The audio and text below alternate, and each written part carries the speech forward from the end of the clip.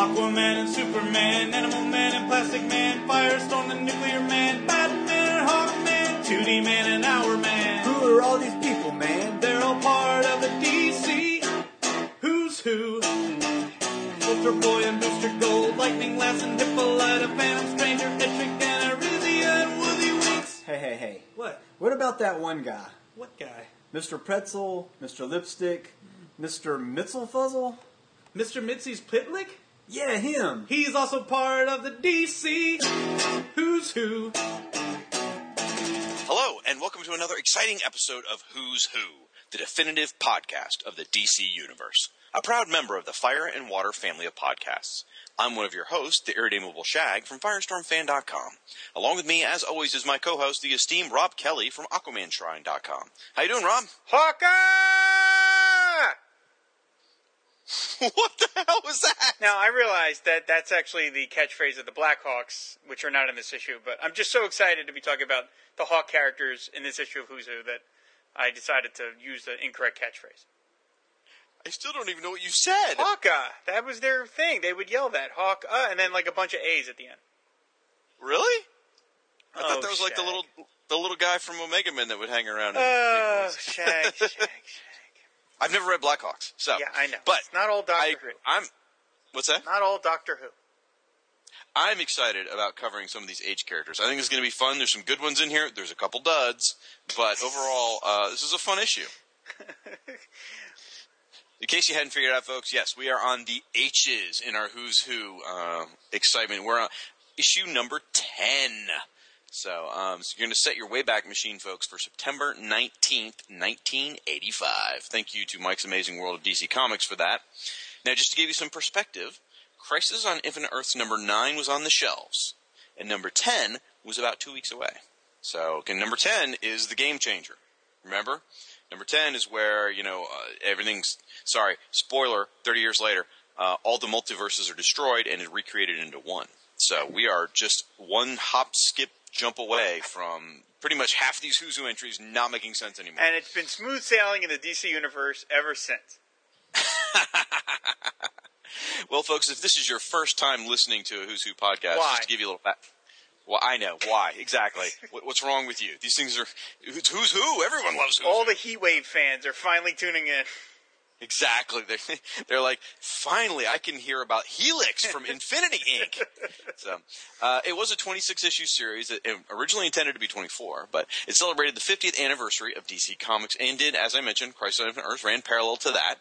Now, it's an alphabetical listing, and they've got amazing jam covers full of all the characters and no advertisements. I know I say this every month, but I really mean it. If I could buy a 32-page comic for $1 with no ads, I'd be so happy right now. So, anyway, our goal is that as we go through the Who's Who issue, hopefully you will not need to have the comic in front of you. We're going to try and describe them well enough so that you can just enjoy it, driving your car, jogging, yeah, right, any of that stuff. And what we'll do is we're going to take scans of maybe, 10, 12 of these images, and we're going to put them up on our Tumblr. Rob, what's that Tumblr site? fireandwaterpodcast.tumblr.com. There you go. So, folks, you can go check those out. I know a lot of folks have started to visit the Tumblr and starting to see some of these Who's Who entries, and they're fun, We're going to pick out the ones that we kind of focus on the most. Now, as we get to the entries, we're going to talk about people's personal data, which is going to be like their alter egos, occupations, marital status, height, weight, all that stuff, their first appearances. And in the drawings themselves, now, if you've never seen a Who's Who entry, what you get is in the foreground, you get the character in full color, really cool drawings by an amazing plethora of artists. And then in the background is a single color, which could be called color hold, or as we like to call it, the surprint. There's some debate on whether that's an accurate term or not, but we don't care. It's part of our lexicon. And anyway, in the Let background, those other Who's Who podcasts use the right terminology. Right, exactly. Step off our pitch, folks. Anyway, in the background here, one of the things you'll see a close-up of the character's face without their mask, and then you'll see some images sort of describing their origin or their history or some key elements of the character. You're also going to get around the borders of every page are the yellow dots, the infamous Neil Posner yellow dots that demonstrate the color process in comics. So, and do we get a pronunciation key this issue? I hadn't checked. No, we don't. We're on our own. I'm going to have a hard time trying to figure out how to pronounce Hawk. So, anyway, if this is your first time and you're looking for some back episodes of the show, you can check the Fire and Water podcast feed on iTunes, or, because there's only a limited number there, you can pull all the Who's Who episodes. We have a Blogspot site where you can pull all of those. And Rob, what's that Blogspot site? fireandwaterpodcast.blogspot.com. Yep. And I think you can find all our stuff on Stitcher. Is that right? Yes, our episodes are on Stitcher as well. Woohoo! Awesome. So, with that, I want to take a second to say, folks, we want to give thanks to our sponsors. Yeah, we got to pay some bills here. Yeah, absolutely. The Fire and Water podcast and the Who's Who podcast is sponsored in part by In Stock Trades, which is your best source for trades, hardcovers, and other collected editions. Check this out, folks. All for up to 45% off with free shipping for orders of $50 or more. Now, I wanted to take a second to give a shout-out to one that's sort of relevant to this issue. It's the GI Combat trade paperback, Volume 1, War That Time Forgot. This is from the New 52, so it's the recent versions of the War That Time Forgot and GI Combat.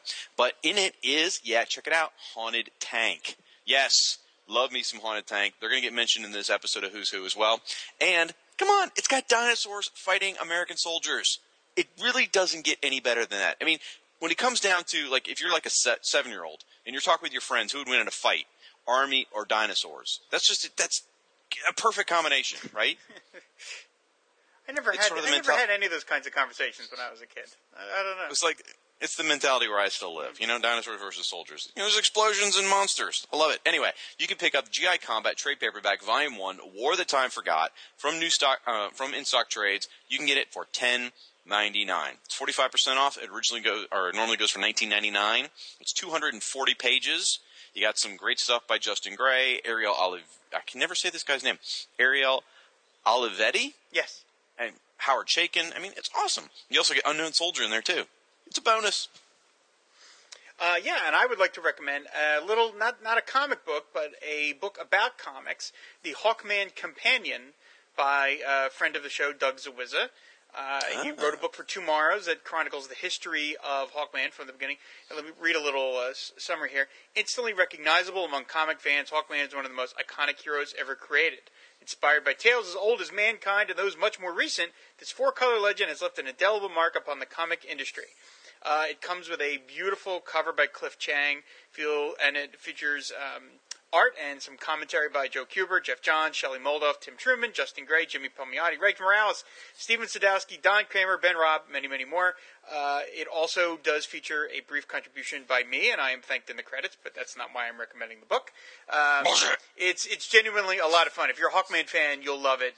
Doug really does know his stuff, and it's just, it's a lot of fun, just like trip hammering through Hawkman's, 60-year history all in this book. And you can get that on In-Stock Trades right now for only $14.97, which is an incredible deal. It's worth it for the cover alone. The cover by Cliff Chang is simply gorgeous. So check that out if you like Hawkman. How much of a discount is that one? 40%. Sweet. Awesome. So remember that, folks. You get big discounts and free shipping for orders over $50 at InStockTrades.com. All right. Let's do this. All right. Who's Who, Book 10. Woo! The cover, of course, is by Paris Cullins, Dick Giordano. This is an incredibly crowded cover. I don't know if that's yeah, it is. Because Paris made the figures a little bigger, or there were just many more figures to cram in. But this is one hell of a scene. There isn't a lot of fighting going on. Basically, everybody's just sort of standing around and moving. There's a little bit of squabbles here and there, not too much. It does kind of look like Hawkman, the Silver Age Hawkman, who was, of course, the main character on this cover. It looks like he's about to hit Halo with his mace. He's not, but that's what it looks like. My only complaint about this cover at all is that the Hawkgirl and Hawkwoman are kind of like not that prominent. I mean, Hawkgirl, the Earth 1 Hawkgirl, is right in the front, and her wing is like huge, but she's kind of off to the bottom. I would have liked to have seen her and Carter flying together, but you may have. Her name's Hawkwoman. Oh yeah, Okay, I grew up with her as Hawkgirl. What's going on with her earring there? Is that just a shine? Yeah. Those are just big shiny disc earrings. That's a new Star Trek lens flare? Yeah, this is J.J. Abrams was brought in to do this cover. Anyway, it's a lot of fun, and you can see there's just a whole lot of things going on inside this issue. I like the High Father's face. He's got a really big High Father face there in the bottom left corner. It looks really sharp. And, it is kind of I'm really torn on the cover because, like, in some ways I really, really enjoy it. But other ways, again, it suffers from an ink job that was probably done a little too fast. You get a lot of cool characters. You see that but every issue. Unfortunately, it's the same inker every issue. Yeah, I know, but, And another interesting thing is they're pissing on the man's grave. I'm not trying to, dude. He is. And yet Dick you're Giordano, doing it. Dick Giordano is a god, okay? I'm just saying that he was probably really freaking busy right now and didn't have enough time to do this So let it cover. go for 1 month, for the love So of maybe Pete. he could have stepped aside and let someone else ink it because he's so busy doing amazing other things too. Anyway, I swear. Anyway, one thing though is that I thought about this: is everyone sort of moving to the right, and yet they still look kind of static. Like Our Man is one of the few people I feel like I see action happening in him. Yeah, there is some forward motion. Gypsy's moving, Hercules is moving, Harbinger is moving. They still look kind of static though. They don't. But if you look at Our Man, I really feel like he is in motion. Yes. He looks great. Yes. In fact, so. And I love the Hercules character. I just think he looks so boss. He's great. He looks so awesome.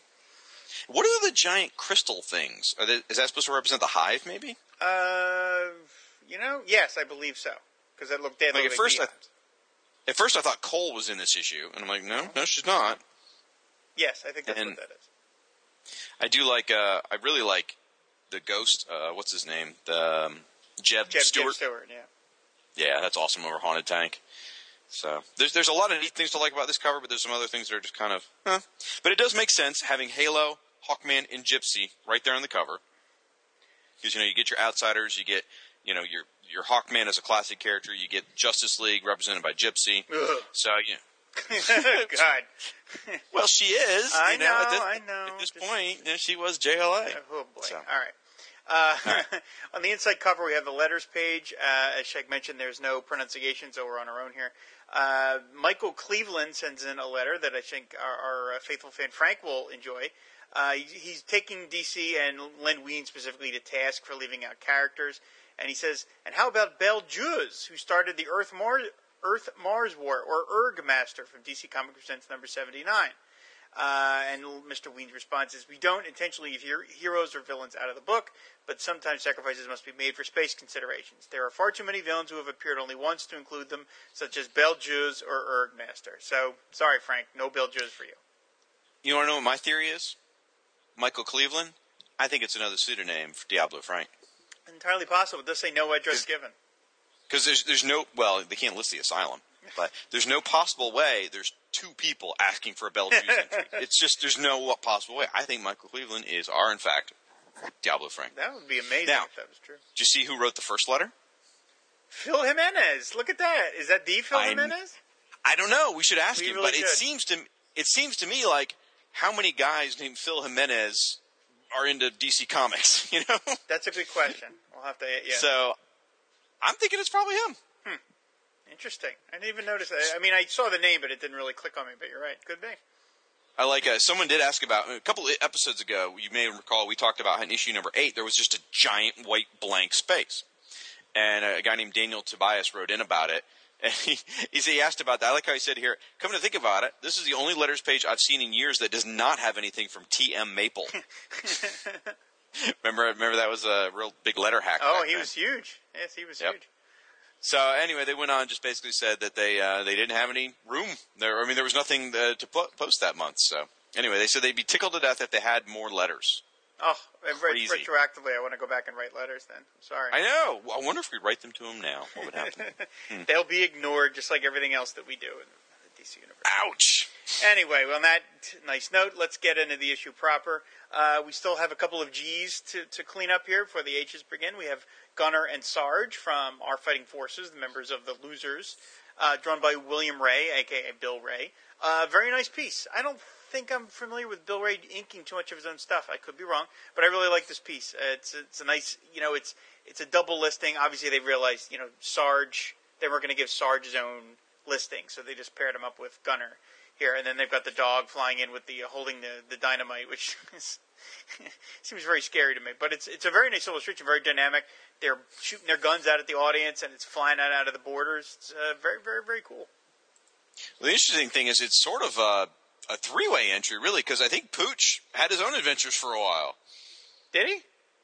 Well, he says that they said that Pooch left them for a while and then came back. Pooch left them for a while. So I mean, maybe I'm misreading this, but I believe that's what happened. I think Pooch had his own adventures. So anyway, I'd never heard of these guys until I read this entry. I don't like. It's interesting. This issue, I have no recollection of reading this as a kid. This must be one of the ones I got later and backfilled in or something.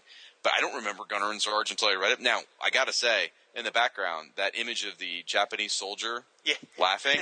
Oh my gosh. Oh my gosh, that is so racist, but typical of propaganda posters of the time. Yeah, it is a little, on the stereotype side there. Oh yeah. Gunner and Sarge possessed various commando skills that served them well in the Losers. They are both highly effective hand-to-hand combatants. Good to know. So, interesting stuff. I love Pooch's face. Pooch's face looks like a human being. It is a very, very, very, very specific face for a dog. That's true. It really is. It looks kind of like a Joe Staton face, actually. But William Ray's stuff was not. Yeah, William Ray's stuff looked a bit like Joe Staton. Oh, really? Okay. And it's interesting that Gunner gets his name because he carries a submachine gun. Well, so does Sarge. Right. Yeah. So that was kind of like, whatever. Gunner and Gunner 2 wouldn't do anything, so it's Gunner and Sarge. Gunner 2, Electric Boogaloo. And I like that it's tied to the Losers. The Losers always interest me because I've never actually read a single comic with the Losers. So anytime I see there's a connection, it's interesting to me. It's almost like it was the Justice League of War comics because they took together a bunch of characters that were already being published and put them on a team, right? I think so. I should know. I should know that. I don't. Well, based on reading this, that's what it sounds like. Yeah, I think they did, because Captain Storm was his own thing, had his own book beforehand. So yeah, because there's Captain Storm, there's Haunted Tank, there's Johnny Cloud. So anyway, okay. Next is Gipsy, a member of the Justice League. Hey, there's no pronunciation. You don't have a pronunciation Yeah, there's no pronunciation key. I have no idea. Gypsy for you at home. Oh, okay. It's like that Fleetwood Mac song. The art is by Chuck Patton and Bob Smith. No one loves Chuck Patton more than me. This is not the greatest listing in the world. It's a little dull on the layout, I would say. What? I think the layout's a little dull. I do. I love it. Okay. Well, this is the era of the Material Girl, Madonna, right? And she's standing there looking all Madonna-ish. Hands on her hip, hips kind of cocked, barefoot, 1 foot pointing. She looks great. And then the logo is this cool patchwork-looking logo. And up above her is everything sort of skewed at an angle where she's, blending in with a wall, and you see these machine guns coming into your foreground. You can't even see the bad guys. I think it's a nice-looking picture. Okay. All right. I just think the layout's just not that great. That's all. I like all the elements. I just feel they've been arranged in a slightly different way. And I think Chuck Patton's wife probably loves him more than you do. I said I love Chuck Patton's work. I don't remember the word work. Did I say that? Oh, maybe that was a Freudian slip. When you think about it, Gypsy would make a great girlfriend for Ragman. Kind of, yeah, actually. Yeah, that would work. They could just, use their little hand-stitched clothes together. They could, it would be great. Go to thrift stores. It would be awesome. Ooh, or she could be a new Ragman. Yeah, that's what the world needs. Next she could be the new 52 Ragman. Again, that's what the world needs, is another Ragman. Next, we're moving on? Yes, we're moving on. No, we're not. Oh, so no, we're not. This is why the show is so long. Who cares? Get it? Who's who? Who cares? The people come to hear this stuff. This is. Anyway, so Gypsy was a hallmark of the Justice League Detroit era. For those of you who aren't terribly familiar with it, she was. Here's the crazy thing: the way she came into the league was kind of interesting. She's first of all on the Justice League, and she's a 15-year-old girl, which is mind-blowing that they would let an active 15-year-old girl on the team. Firestorm's only 16 or 17, but people don't know that. There's no denying that she's this teenage kid. And she's just basically sort of hanging around the Justice League Detroit folks, and eventually they're like, yeah, why not? Come on, join the team. Sure. Which just blows my mind. Kitty Pryde I get because it's a school for training people. This one I don't get. So, anyway, she's got the patchwork clothes. Eventually she would get costumes and stuff, but she has really interesting powers because she is a chameleon of sorts. She doesn't turn invisible, but she just blends in with her surroundings. And I like here they make a point of saying somewhere about like if she moves too quickly, the blending camouflage gives her a real bizarre appearance, which is kind of interesting. And then they talk a little bit about her mental powers, which were sort of burgeoning. We're just coming up at this point and kind of freaking people out. Yeah, they did a little bit of that in Justice League, and then they the whole book ended before she had a chance to really show that off. Yeah. Okay, you may move on. Thank you. You know what? I'm the one guiding this episode. You know, we talked about it, and yet you're the one who's deciding when we move on. It's interesting. Well, here's what I was thinking about. Is like a lot of times we'll talk about characters on the show, Yeah. and we don't talk about like who they are. Everyone like, already what- knows who they are. Not everyone knows who Gypsy is. Chad Bokelman wasn't even born. Hell, he wasn't even born when she appeared in Birds and Prey a couple years ago. Okay. But so I think we should take a moment to kind of put the character in perspective for people. Okay. Can we go on now? Page 3. Sure. Thank you, boss. Okay. Halo from Batman and the Outsiders. This, drawn by Jim Aparo, of course. I like this entry quite a bit. Like most of the members of the Outsiders, there's not a lot to say. So there's just a tiny little text piece and a very, very big piece of art. I love in the color holds or print / whatever, that shot of Gabby in the background there in her normal street clothes. There's something about that pose I just find very interesting and different and kind of lifelike. I really like it. I mean, I love Jim Aparo, of course. But I think there's a nice piece. And we see her squaring off against, I forget the name, one of these Batman and the Outsiders villains. I forget the name of the guy. But we see You can tell who that dude is. I can't. now, I forget. I remember I saw him. He was like in one of the first 4 or 5 issues of Batman and the Outsiders, but I'm blanking on his name. And then they mentioned in Powers and Weapons, they go into specifics about what her different colors of her powers do. We got red or heat blast, orange is force blast, yellow is brilliant light, green is a stasis beam, blue is distortion effect, indigo is a tractor beam. It's good for the Millennium Falcon, and violet is unknown. Dun, dun, dun, dun. It's a really nice listing. It's I've said different things about Aparo over the years. Some stuff I really love by him. Some stuff I'm not too thrilled. Again, for the record, I love Aparo. It's just in the mid to late 80s, he was not, at 100% of his game. This one looked great. Yes. Really nice image. I like she's got some curves. Mm-hmm. Like her top makes it impossible to tell, that dimension of her figure, but she's definitely got hips there. And, you need a curvy girl every so often, so it's good. I like it. I think she's hot.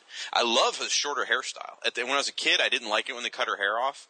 In fact, they show her in the background with her long blonde hair. That was kind of one of her things that you always knew she was. She had the long, pretty blonde hair, and then she cut it short. And as a kid, I was like, nah. But now I think it looks great. She looks really sort of adorable and strong, with her short hair.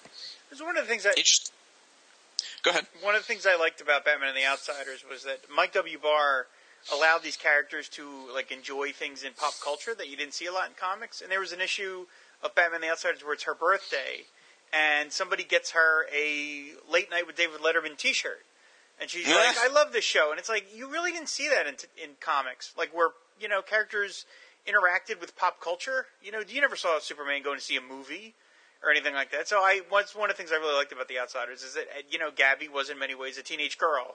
And she enjoyed, she had like her Walkman, and those are fun little details that I thought made the characters come to life, which is why I like that book, and I still like it, despite what Siskoid says. And we'll talk more on that soon. But I go back to though, high school girl, because first of all, she's a high school student. Okay, another young kid on a superhero team, which is weird. She shouldn't be staying up that late to watch David Letterman. She should have been in bed. Anyway, here's one of the things that really bothers me about her entry as I'm reading it, because I didn't read Batman and the Outsiders. I've got the showcase sitting on my shelf with an inch of dust on it because I haven't started reading it yet. I've always meant to. And actually, I think I own the first 12. I just never read them. Anyway, dude, she's possessed. Yes. Like, the little girl's sort of, like, dead, kind of. It says she was murdered by an assassin named Cyanide, and then this sentient life force took over her body. It's like, how sad is that? It's a dead teenage girl with a weird spirit inside of her. Ew, creepy. Just saying. Okay. All right. She's had time to develop, to deal with these issues. I mean, she's been around for 30 years. Again, I didn't read her stuff. Okay. Again, and I don't remember this issue very well. Okay. By the way, I love the logo. The logo reminds me of a charm bracelet or something that you would get in the 70s. That's true. Keep on trucking or something like that. It just has that kind of hippy-dippy vibe to it. I enjoy, Keep on trucking. I enjoy it very much. Now, here's a weird art thing. You notice she's got her little halo around her, right? But it's sort of forming into the other one in the surprint. Nice. That's right. I don't think I ever noticed that. And in fact, the surprint image, I think he always intended for that to be in color, actually. Because if you look at her hand, there's a white section around there that's intended for color. Oh, that's Either, true, I think no one told Jim that this was going to be a single color in the back, or he expected both those figures to be in color. I think maybe somebody in production messed up because Jim Aparo didn't make mistakes. So that's true. there we go. Next, Harbinger from Crisis on Infinite Earths. Alter ego Lila, no known last name. Occupation, associate. Interesting. She was basically the Monitor's right-hand woman during the Crisis on Infinite Earths. Creation of Marv Wolfman and George Perez, and it's drawn by George Perez, and of course that means it's beautiful. Hell yeah, it is. Can I just say, Harbinger's hot? What a shocking turn of events. I just did. There's some interesting things in here. Now, I'm noticing this in some of, is Mike W. Barr a writer? I mean, not Mike, is Marv Wolfman a writer on this one? Yes, he is. Okay. Because it seems like I've noticed in some Marv Wolfman entries, like, we learned a little more about the character than we did in the comic.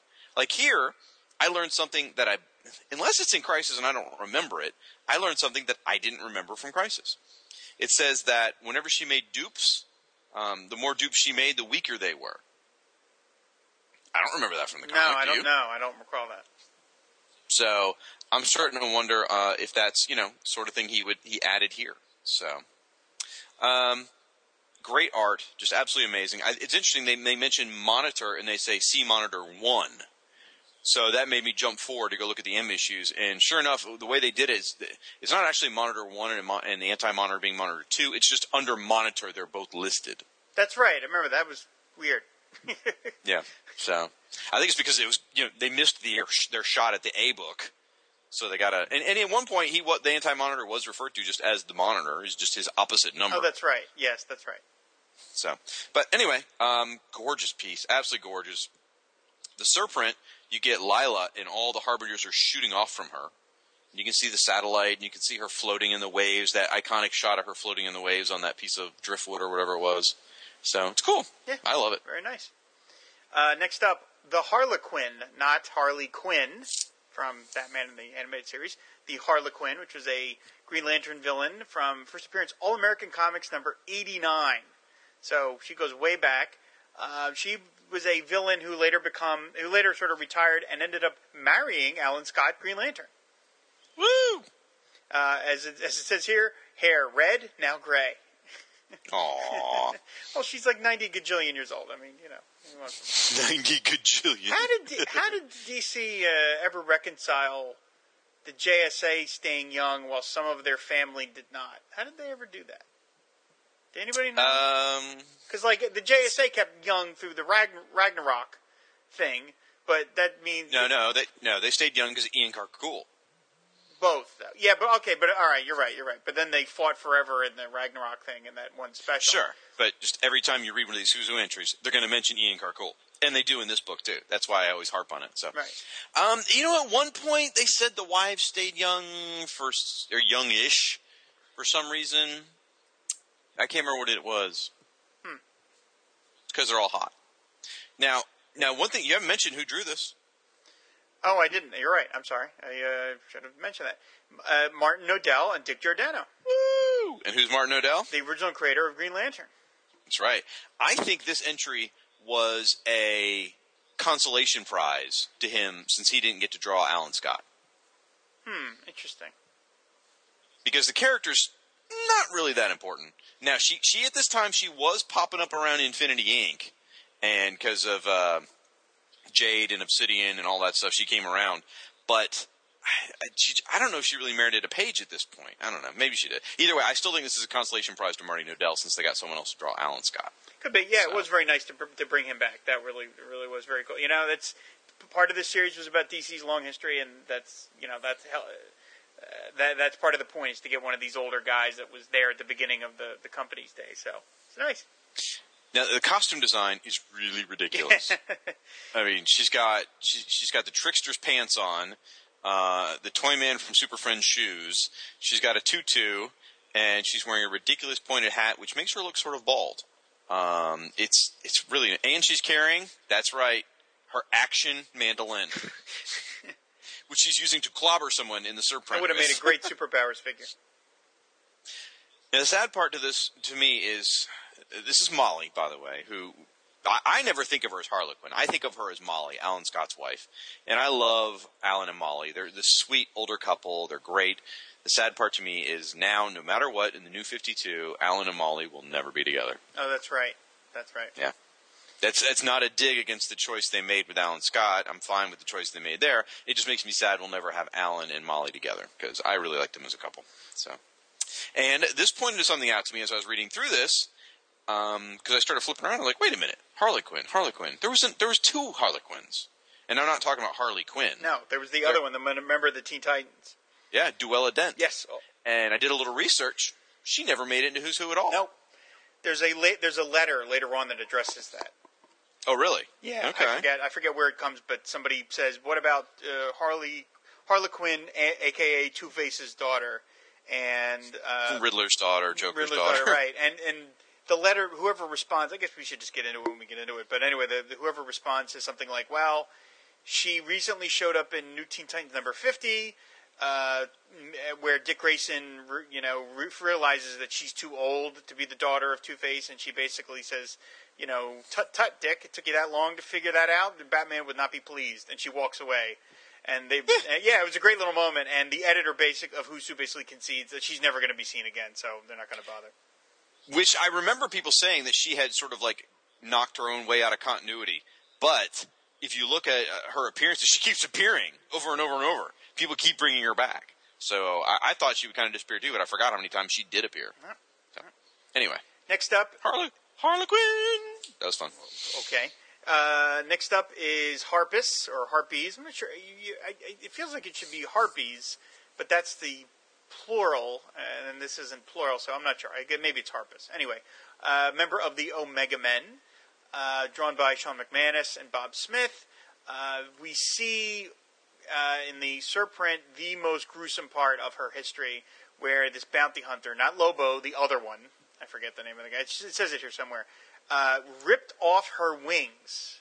And in here, as drawn by Sean McManus, it looks bad, but it looked worse in the comic because it was drawn in a more sort of quote-unquote serious style in the comic, and it just... I still remember that. It was just awful. You just felt like, oh God, it's just a terrible, gruesome thing to undergo. Bedlam. That's it. Yeah. But it's a nice drawing. I mean, Sean McManus is a great artist. I like the logo.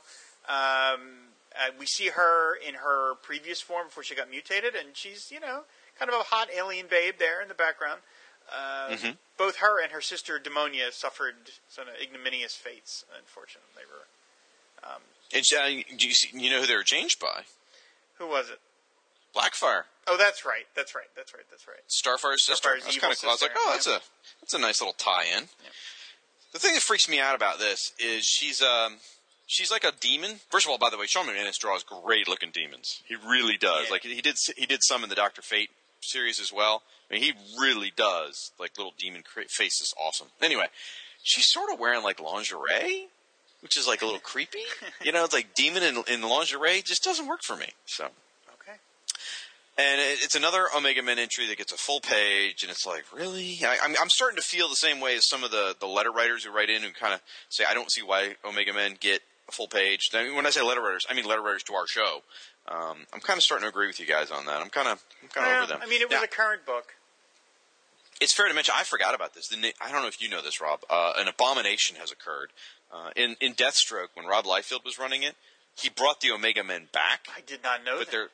But they're like the Omega Men's kids. Okay. And just like, it left a bad taste even in my mouth for the characters. And I have no feelings for these guys whatsoever. Wow. So, yeah. And I'm really shocked that you did not mention one of your favorite things about Who's Who entries: height, 5'6", not counting wings. I love that stuff. I do love that stuff. I just love whoever's job it was to sneak those little comments in there. Next up, the Haunted Tank. Woo! Drawn by Sam Glanzman, great artist, Sam Glanzman.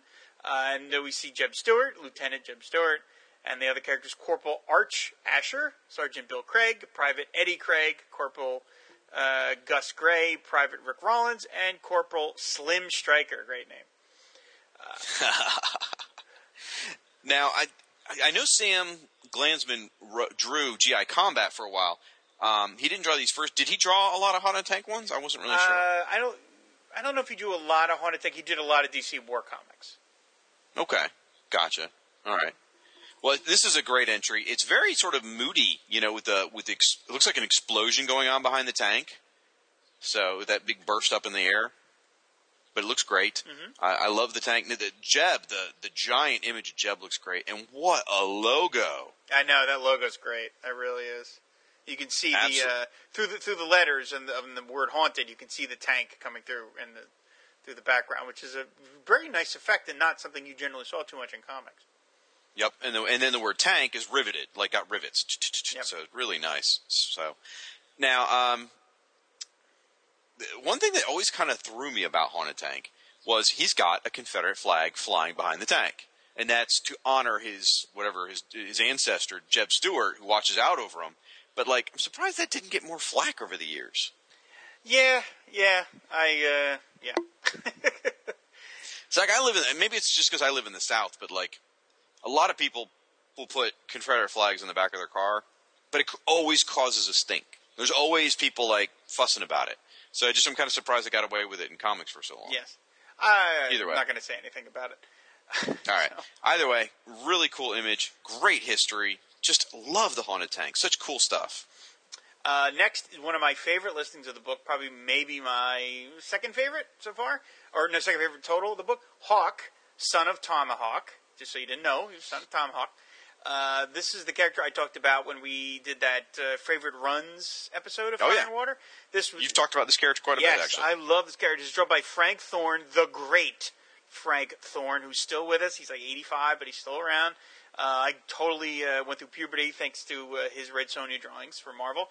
I'm amazed that Marvel even let him do that book. He just could not draw Red Sonja and not make it look prurient. It was just no matter what. He was so talented.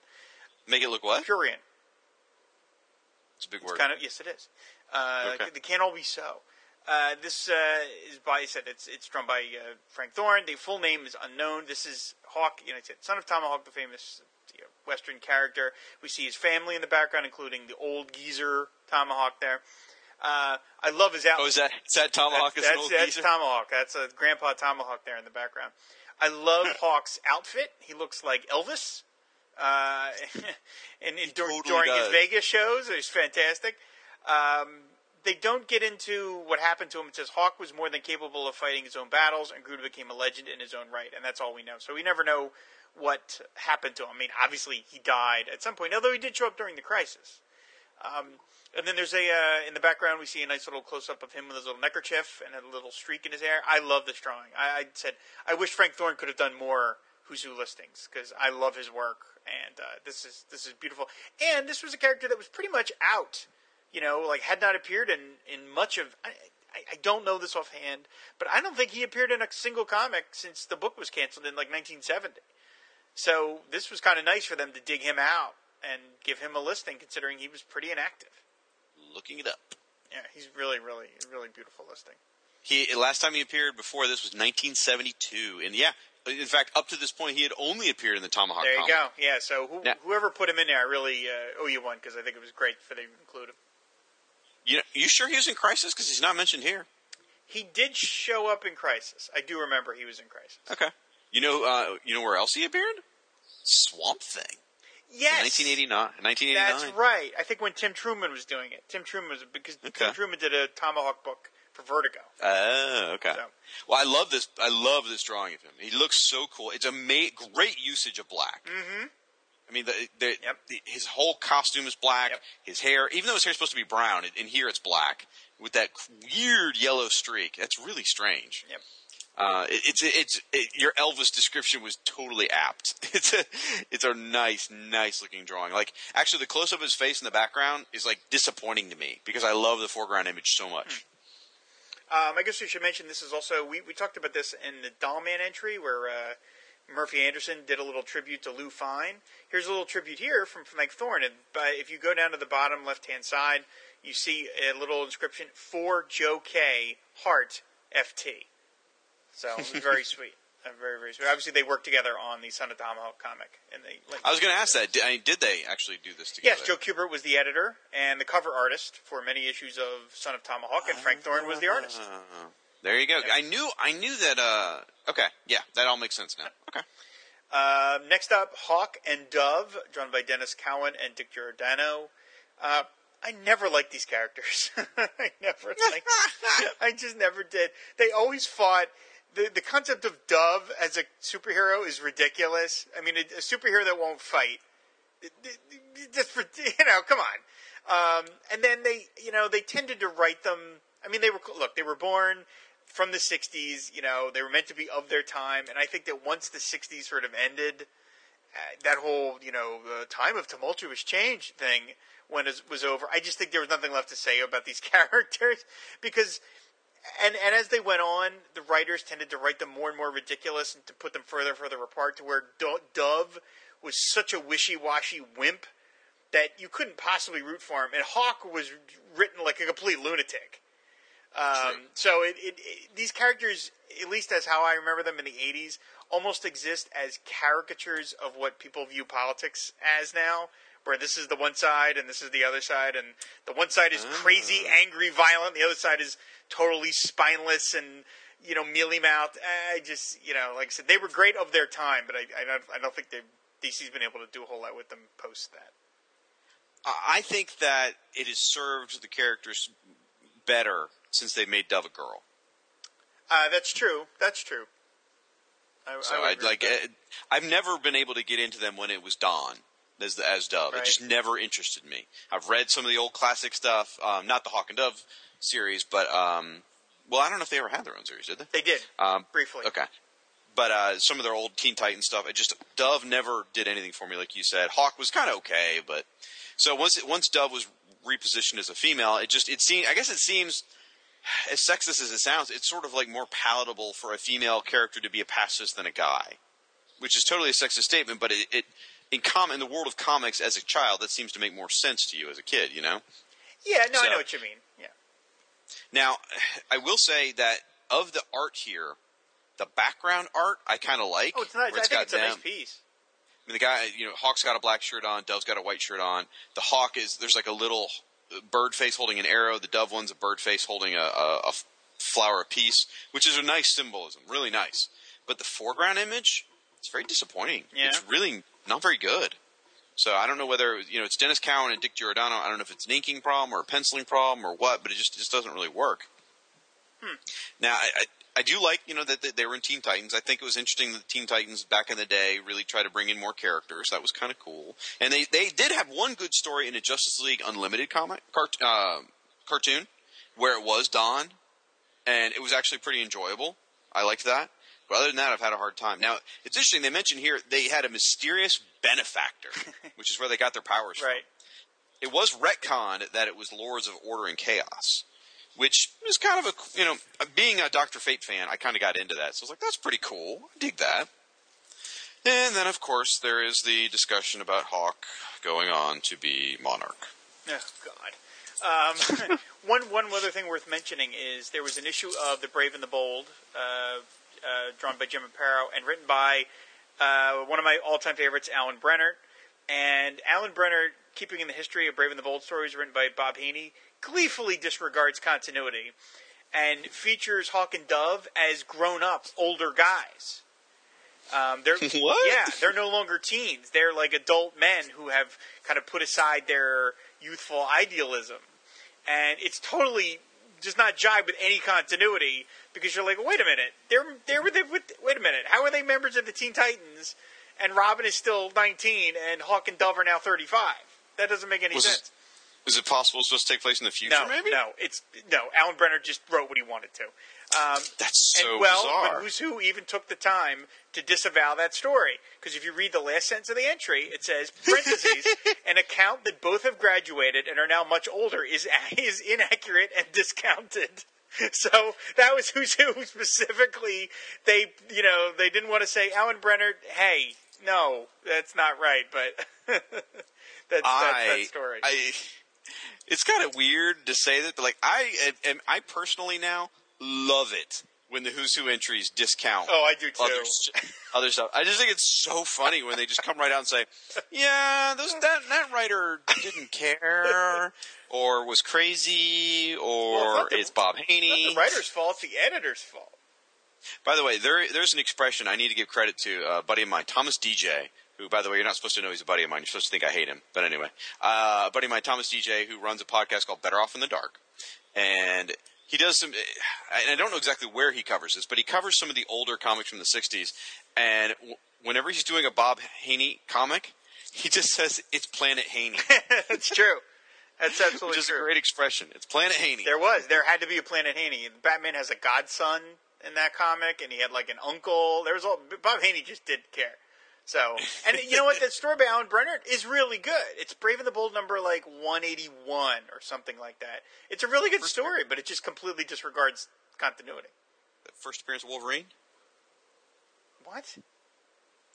Hulk 181. Hulk First appearance of 181. Wolverine. Okay. I knew. It was, Wow. Again. All right. Jeez, yeah, way to bring down. Yeah, well, that was you brought it down. Next is my favorite listing of the book. Hands down, my favorite listing. Hawkgirl, the Earth 2 Hawkgirl, drawn by Steve Rude. Steve the Dude Rude.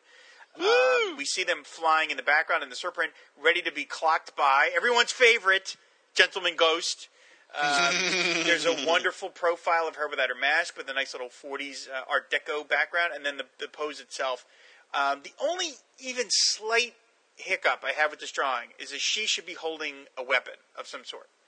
The pose seems to suggest the way her fists are clenched. I feel like she should be holding a mace or something. But that's it. Other than that, this drawing is top of the line. It's my favorite drawing, and to me, this drawing is so good. It reminded me of Matt Wagner's Dr. Midnight, where you're like, get this character their own comic and have it drawn by this guy, because it is so sharp looking. Okay, I am not going to argue with you on any respects of how amazing this drawing is. But the piece I will say were about giving her own comic. I mean, it's almost like anything Steve Rude drew. I know, of course. I would say the same thing. Yeah. Because remember that amazing Blue Beetle entry he did, too? Exactly. Yes. So anything, I mean, give Steve Rude anything. Right. And it's going to work. Right. This is absolutely a stunning drawing. She is beautiful. Now, she does have a mace in the background. Right. Now, she has brown hair. That's interesting. I wonder if she always had brown hair or if that was retconned. I think I think they must have changed it over time, because I think I remember reading in her first appearance, which is Flash Comics number 1, as Shara. By the way, she didn't first appear as Hawkgirl. She first appeared as Shara in Flash Comics number 1, and then later Hawkgirl in Flash Comics number 24. So what color hair did she have back then? I thought it was red. I pretty thought it was red. Well, I mean, that happens a lot. Like, we didn't catch it, and we're bringing up the letters page later, but Green Arrow's hair was turned to brown as well. Right. And retroactively. They did a lot of that with Earth 1 and Earth 2. So anyway, I think she looks great. I've always liked her mask. For some reason, I kind of dig the way her mask looks. Mm-hmm. It's not as, like, cool and modern as Hawk Woman, but I think it's just a cute little mask. I have an action figure of her, too, a Golden Age Hawk Girl action figure that I absolutely love. Oh, really? Well, it was what they did was they created a Hawk Girl, Hawk Woman action figure from DC Direct, and depending which mask you put on her, so she could be the Golden Age one or the Modern Age one, which the costume didn't match up perfectly because the shirt's a little different, but the rest of it works. I mean, the wings, the trunks, the legging, it's all the same. Right. So the only real difference between Hawk Girl and Hawk Woman is the top. Right. And the mask. So you have this cool figure, and you just change her mask, and she's one or the other. So pretty cool. Yeah. Anyway. Yeah, I love this, and I love just the sense he gives you that thing of the feeling of like defying gravity, and that Hawkman and Hawkgirl are heading towards the ground. It's the way it's turned topsy turvy. The pose for Gentleman Ghost is fantastic. I love the motion of the cape. It's just beautiful. It's just a beautiful, beautiful drawing. I can't say enough about it. Well, in the Serpent, you also notice like the outlines of the character is in much thicker ink than the inner lines of the character. Yeah, it gives a nice sense of depth and stuff. Yeah. Yep. I would also say, now, one thing worth mentioning, and we'll get into it in a second here, is this is a cool two-facing page entry. You get Hawkgirl on the left-hand side, Hawkman on the right-hand side, both from Earth 2. So they're really great together. I'll tell you, Steve Rude and complements quite well for the Hawkman entry, which is Murphy Anderson. Murphy Anderson and Steve Rude look really good together because Steve Rude has such a classic style, and Murphy Anderson is a classic style. So they look nice together. Now, one of the things I noticed in here, check this out, and this comes up through both the Hawkman and Hawkgirl. Did you notice what the wings are made of? What they're made of? Yeah. Or the belt. Yeah, the wings and the belt. The nth metal. Read it again. Under powers and weapons. Hawkgirl can fly at great speed using her artificial wings and her anti-gravity belt made of ninth metal. Ninth metal. Oops. Yeah, that's... Well, I don't know if that's a misprint or not. No, it is. It's supposed to be nth metal, yes. Well, okay. I don't know. I think we need a little research on this. But, great entry. What else? I had some more notes here. I'm sorry. I'm distracted because I'm now looking up ninth metal versus nth metal. It's fine. Anyway, of course, she has a son who is Hector Hall, who they mention here because Infinity Inc. was around, goes on to be Silver Scarab, eventually Dr. Fate. And one of the things that makes me a little sad is Hawkgirl was never part of the Justice Society. No. She did get to be a member of the All-Star Squadron, which is great, but never the Justice Society. It makes me sad. I am going to suggest, this is just supposition on my part, but I'm going to bet that proofreader Brenda Pope saw nth metal and said, that's not a thing. It's got to be ninth metal. Yeah. So I'm changing it. It's because it's nth metal in like all the issues of Infinity Inc. and All-Star Squadron. Roy Thomas calls it nth metal. Yeah, I know. Yeah. I'm finding references to ninth metal, but I'm not finding any other like what you call it. It's not comic book related. No. There's some comic book references, but it's always like it says nth metal listing, and it says also known as night metal and ninth metal. This is a thrilling part of the show, listening to Shag look things up on Google. It's great. Do you want to Googling? Googling! Plane tickets? Do you want to do any other kind of business here while you're done? Whatever. Plane tickets? Yeah. Oh, all right. Now, so other things worth mentioning is, in this applies to both Hawkman and Hawkgirl, they do talk about their reincarnation here, where they're actually ancient Egyptians who died and they're reincarnated in modern day, which really is a staple of the Hawkman mythos all the way through. I mean, when Jeff Johns brings the character back, they use that to sort of bring all the Hawkmen together. They use that unifying aspect to say all Hawkmen are one. And of course, you get a mention of Ian Karkull. Because you always do. Yes. Which boggled my mind as a child. I've said it before. All right. Next up is Hawkman, of course. Golden Age Hawkman, drawn by Murphy Anderson, as Shag just said. The one thing I can't stand about Murphy Anderson, those little pointed toes on the boots. They bug me. We see a close-up in the surprint. We see a close-up of Carter Hall without his mask, and then we see him in all his different mask iterations. There's the one where it looks very Hawk-like, and then there's the more traditional superhero mask, which is the one he's wearing in the main image. And then there was that sort of weird hybrid one, which was like a golden thing, which he had on in the 70s, which I don't think lasted too terribly long. And we see him decking somebody. I think it looks like it's the monocle, because you see the monocle flying off the guy's face. And then there's a nice picture of him and Shara hugging, which is very sweet. So they're having a tender moment. Which is very nice. Yeah, looks like they're about to neck and make Hector. See, now you made it dirty. I made it dirty. I did that. Yeah, that's me. So you see his occupation. Millionaire. Weapons. Well, also research scientist, weapons collector, archaeologist. Busy guy. True that. Now, it's interesting. A lot of the text from the Hawkman and Hawkgirl entries, they just literally repeated it, which is why maybe the ninth metal mistake reappears here too. Right. Is because literally I think they just copy paste change. Hawkgirl to Hawkman. So a lot of that entry does that. Right. I mean, now let's talk about the masks. I think Carter got crapped on with masks, not because people didn't like his masks, but they wanted to distinguish him from the Silver Age Hawkman. Right.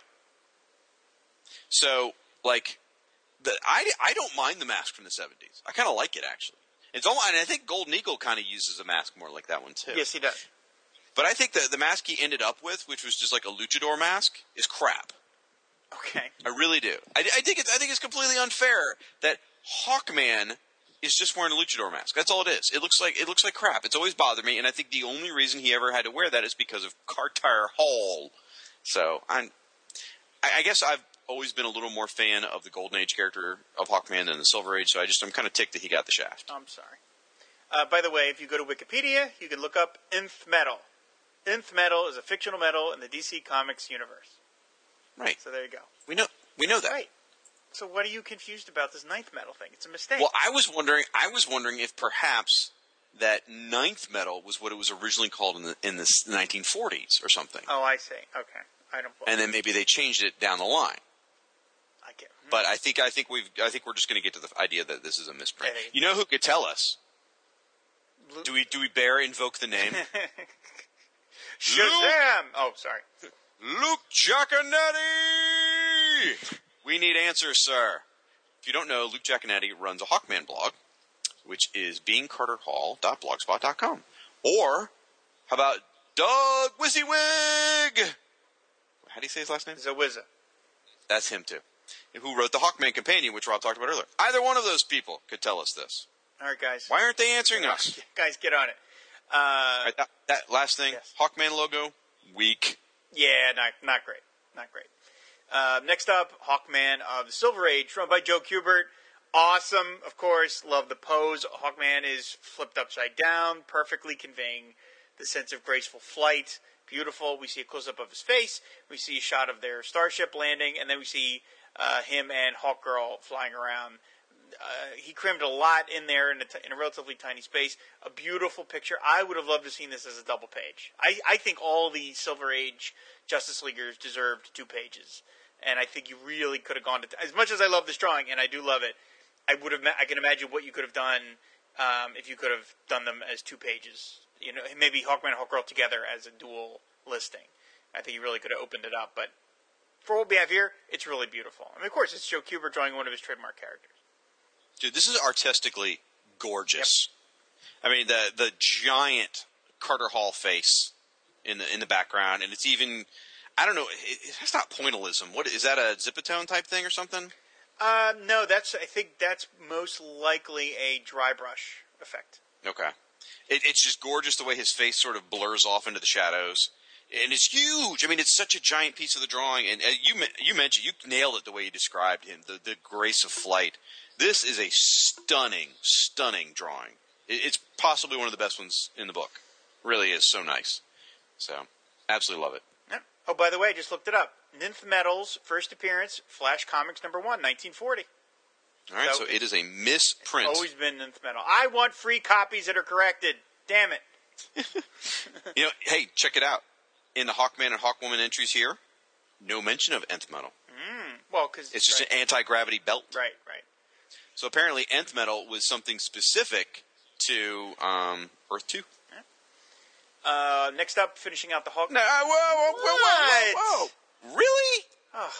This character, you just said this character deserves a double-page spread, but apparently only 45 seconds on our show. Yeah, because no one knows who Hawkman is. Well, I love here, they do another one of those accusations corrections in here. They talk about there's another false account that they have to correct, which I, again, love that. Now, here's something, I didn't know this. Okay, they talk about he utilizes various Thanagarian technology. One of them is he learned all of his Earth knowledge using a device called the Absorbiscon. Yes, I love it. I never knew that. First of all, it's an awesome name. Second of all, it's a blog. There's a guy who uses that as his blog name that he's sort of connected with a lot of people who listen to the show. And I never knew that's where it came from.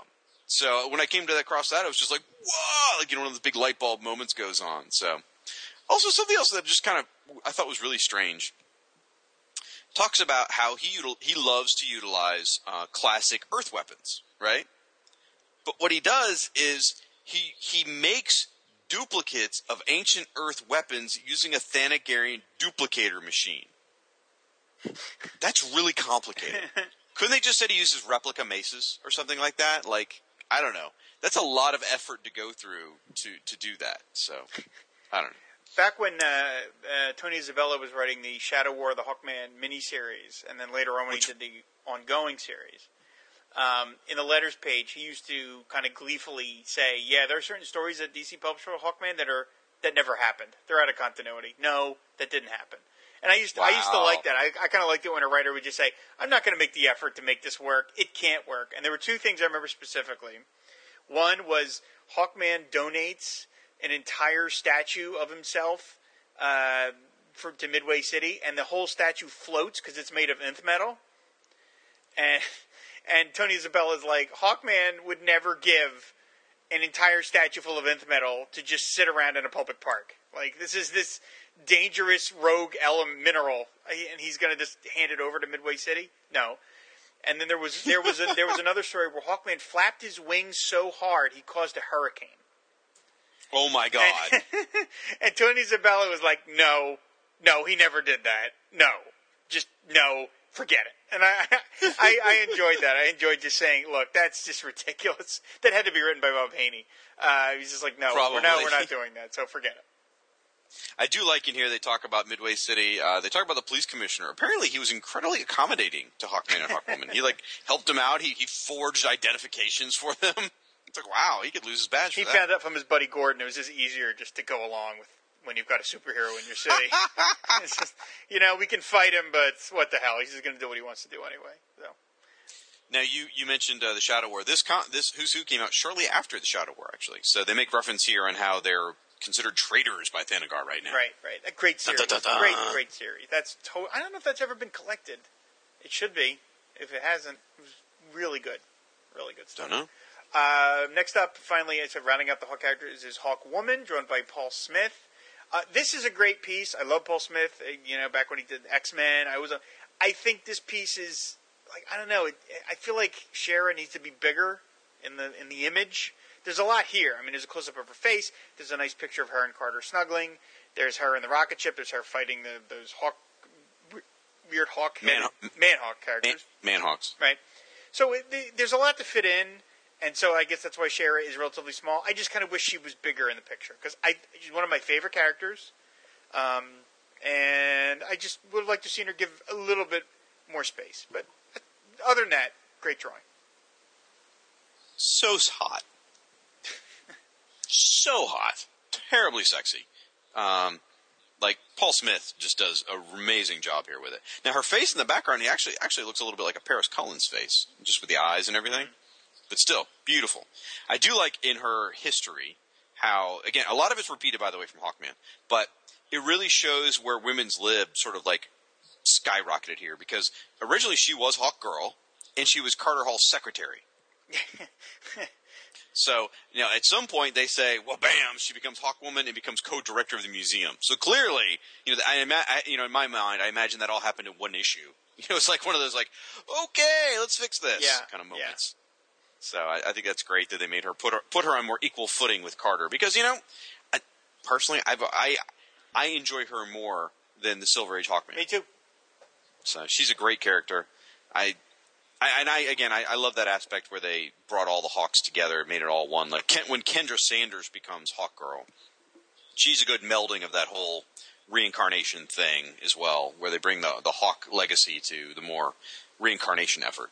So, good stuff. How, after 50 years of existence, DC has never done a Brave and the Bold with Hawkgirl and Mira, I don't know. Why those two? Because it would be a natural team-up. I think their husbands have a lot in common. They're kind of warrior women. They're superheroes. I think they got a lot in common. They protect the fish of the sea and the birds in the air. It's perfect. Well, now, unfortunately, it can't happen because I know. Hawkgirl's on Earth too, or Hawkwoman. Is she Hawkgirl or Hawkwoman? I don't know anymore. I don't know. She's an interesting character, but it's an interesting interpretation.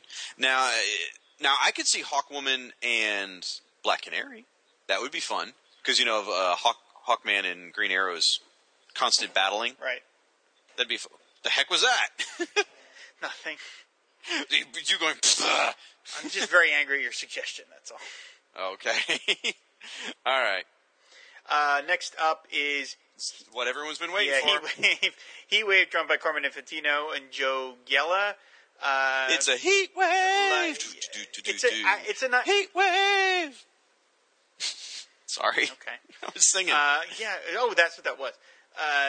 Nice drawing by Carmine Infantino. I like all the shading effects on the white suit. Very boring pose, but Carmine Infantino, I think, tended to just draw everybody in that pose for the most part. His Gorilla Grodd guy is just standing there. I think he really maybe thought the Who's Who drawings were supposed to be more like that, just sort of these flat poses. But we see him in the background doing various fun things, like setting Flash on fire. And then in the background, and back on the bottom part, he's setting Flash on fire again, except Captain Cold is also blasting him with his freeze ray. So they're really doing a 1-2 punch on the Flash there. I think that might be a classic cover. I think so. I think you're right. That represents them. Yeah, totally goofy looking character. I mean, he looks like this tubby, fat, goofy, silly character. But truthfully, what a terrifying power. I mean, fire is incredibly destructive. And just the terrible, terrible things that fire does to people and to their lives and stuff, it's just terrifying, horrifying. So, just it's almost like it's a weird pairing of his goofiness with the scary power to me. I just always think about that. Now, what's going on with the surprint drawing where one of his eyes is just not there? I don't know. That's unusual. It's something. I think it just didn't get inked. Honestly, is what happened there. It could be that it was maybe placed because these were done on separate layers. These drawings. Yeah. So maybe the foreground figure was supposed to be just to scooch over to the left-hand side and cover up the eye, and it doesn't. Oh, that could very well be, sir. Yeah. Could very well be. A couple different things to mention. This one continues the trend of the mid-'80s of all the rogues reforming. Heatwave had reformed by this point. And then, crazy thing here in the Powers and Weapons, he can shoot heat beams from his eyes? Yeah, I didn't know that. What? Huh? Huh? I've never heard of that. I think it's another one of those where, like, it happened in one issue and no one ever acknowledged it again, probably. Damn Bob Haney. Poor Haney. Haney's getting all the blame. I think you would enjoy it, frankly. Next up, Green Lantern villain Hector Hammond, of course played by Peter Skarsgård in the hit film. This is drawn by Gil Kane. Great drawing by Gil Kane. Really, really nice. I love. You got several close-ups. There's a transformation thing where you see his head all growing all big and stuff. And in the background, he's looking very handsome. Looks a little like Ace Kilroy. And then there he is blasting Green Lantern with his little mind powers. Really a dynamic drawing. I love the movement. I love all the action lines. A great piece. A goofy villain. I just never could take this guy terribly seriously. But a great drawing nonetheless. Couldn't agree more. Like, some of Gil Kane's stuff in the mid-'80s, I've said some disparaging comments on. Not this one, folks. This one is odd. Now, Hector Hammond in the foreground looks a little ridiculous, but that's just the way he looks. You can't fight that. The background image, oh my gosh, it's so awesome. Great stuff. And that him with the ascot and the sweet jacket, and he's got, is that his initials maybe embroidered on there? I don't know. He looks so cool. I mean, he looks like Timothy Dalton. Kind of is what he looks like. He looks really cool. I'd love to see a Hector Hammond story with him looking like that. Ladies. Right, exactly. And one of the things I found interesting when I was reading his origin here, by the way, he goes all the way back to Green Lantern number 5. So this is, serious, hardcore Silver Age villain. He transformed a bunch of scientists into the, super advanced brains. Not himself. And he was utilizing them to do his dirty work. Then later, in a later appearance, it sounds like, or maybe it's later in that issue, I don't know, but he used the power on himself. So at first, he was using other people, which I thought was kind of smart. And I didn't realize this. Yes, he's immobile. I didn't know he's immortal also. Yeah, I didn't know that. So maybe in the far future, he and Vandal Savage and General Immortus and someone else suggested another one, a Letters Page, are all hanging out having coffee. So, 2 fun facts about him before we finish. One, I think he's probably the only supervillain who wears loafers. And the second, I think he holds the distinction of being the only supervillain ever beaten up by Professor Martin Stein. Woo! I was going there next. Thank you, sir. Got his ass kicked by Professor. Yeah, that was Justice League numbers 203 to 205, by the way. Great story featuring Hector Hammond and the Royal Flush Gang. Great story. Next up, Helix by Todd McFarlane. I don't know what happened to that guy. And Greg Theakston. You used that joke before. Have I? Yeah. Well, in this case, I mean it because I hate Todd McFarlane. Really? Yeah. Oh God. Like him or his art? A little from column A, a little from column B. I tend to look at Todd McFarlane creeping into Who's Who as like the beginning of the end. Aw. because I just feel like he can't draw, and like it's just all style over substance, and he was sneaking in here. It makes me sad to see his name in these comics.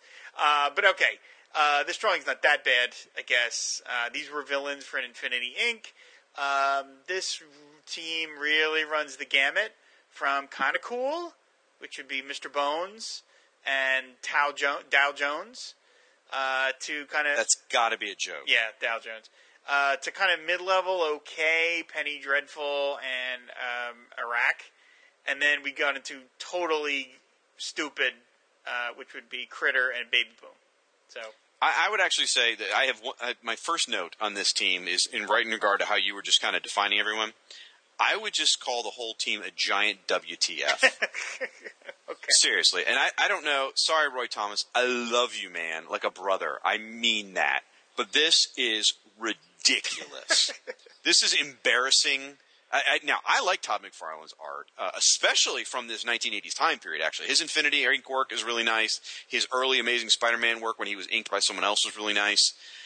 His Hulk work's really nice. Anyway, this is embarrassing. It's just not that the art is bad. He's done a nice job. It's the characters are just ridiculous. You've got cutesy, you've got scary, you got ethnic. I mean, it's just horrible. Any other artist had drawn this besides Todd McFarlane, this entry would have been worth tearing out of your comic. It's that bad. It's ridiculous. Like, Baby Boom is hysterical because she looks so funny. She looks like a Sugar and Spike character. But she doesn't need to be in my serious superhero comic. Critter looks like he stepped out of, Top Dog, the comic. There's so many issues with this. Yeah. Dow Jones, just the name alone. Although I like her terrible. look. I like her look. She has a little She looks cool. She dragon looks lady like thing.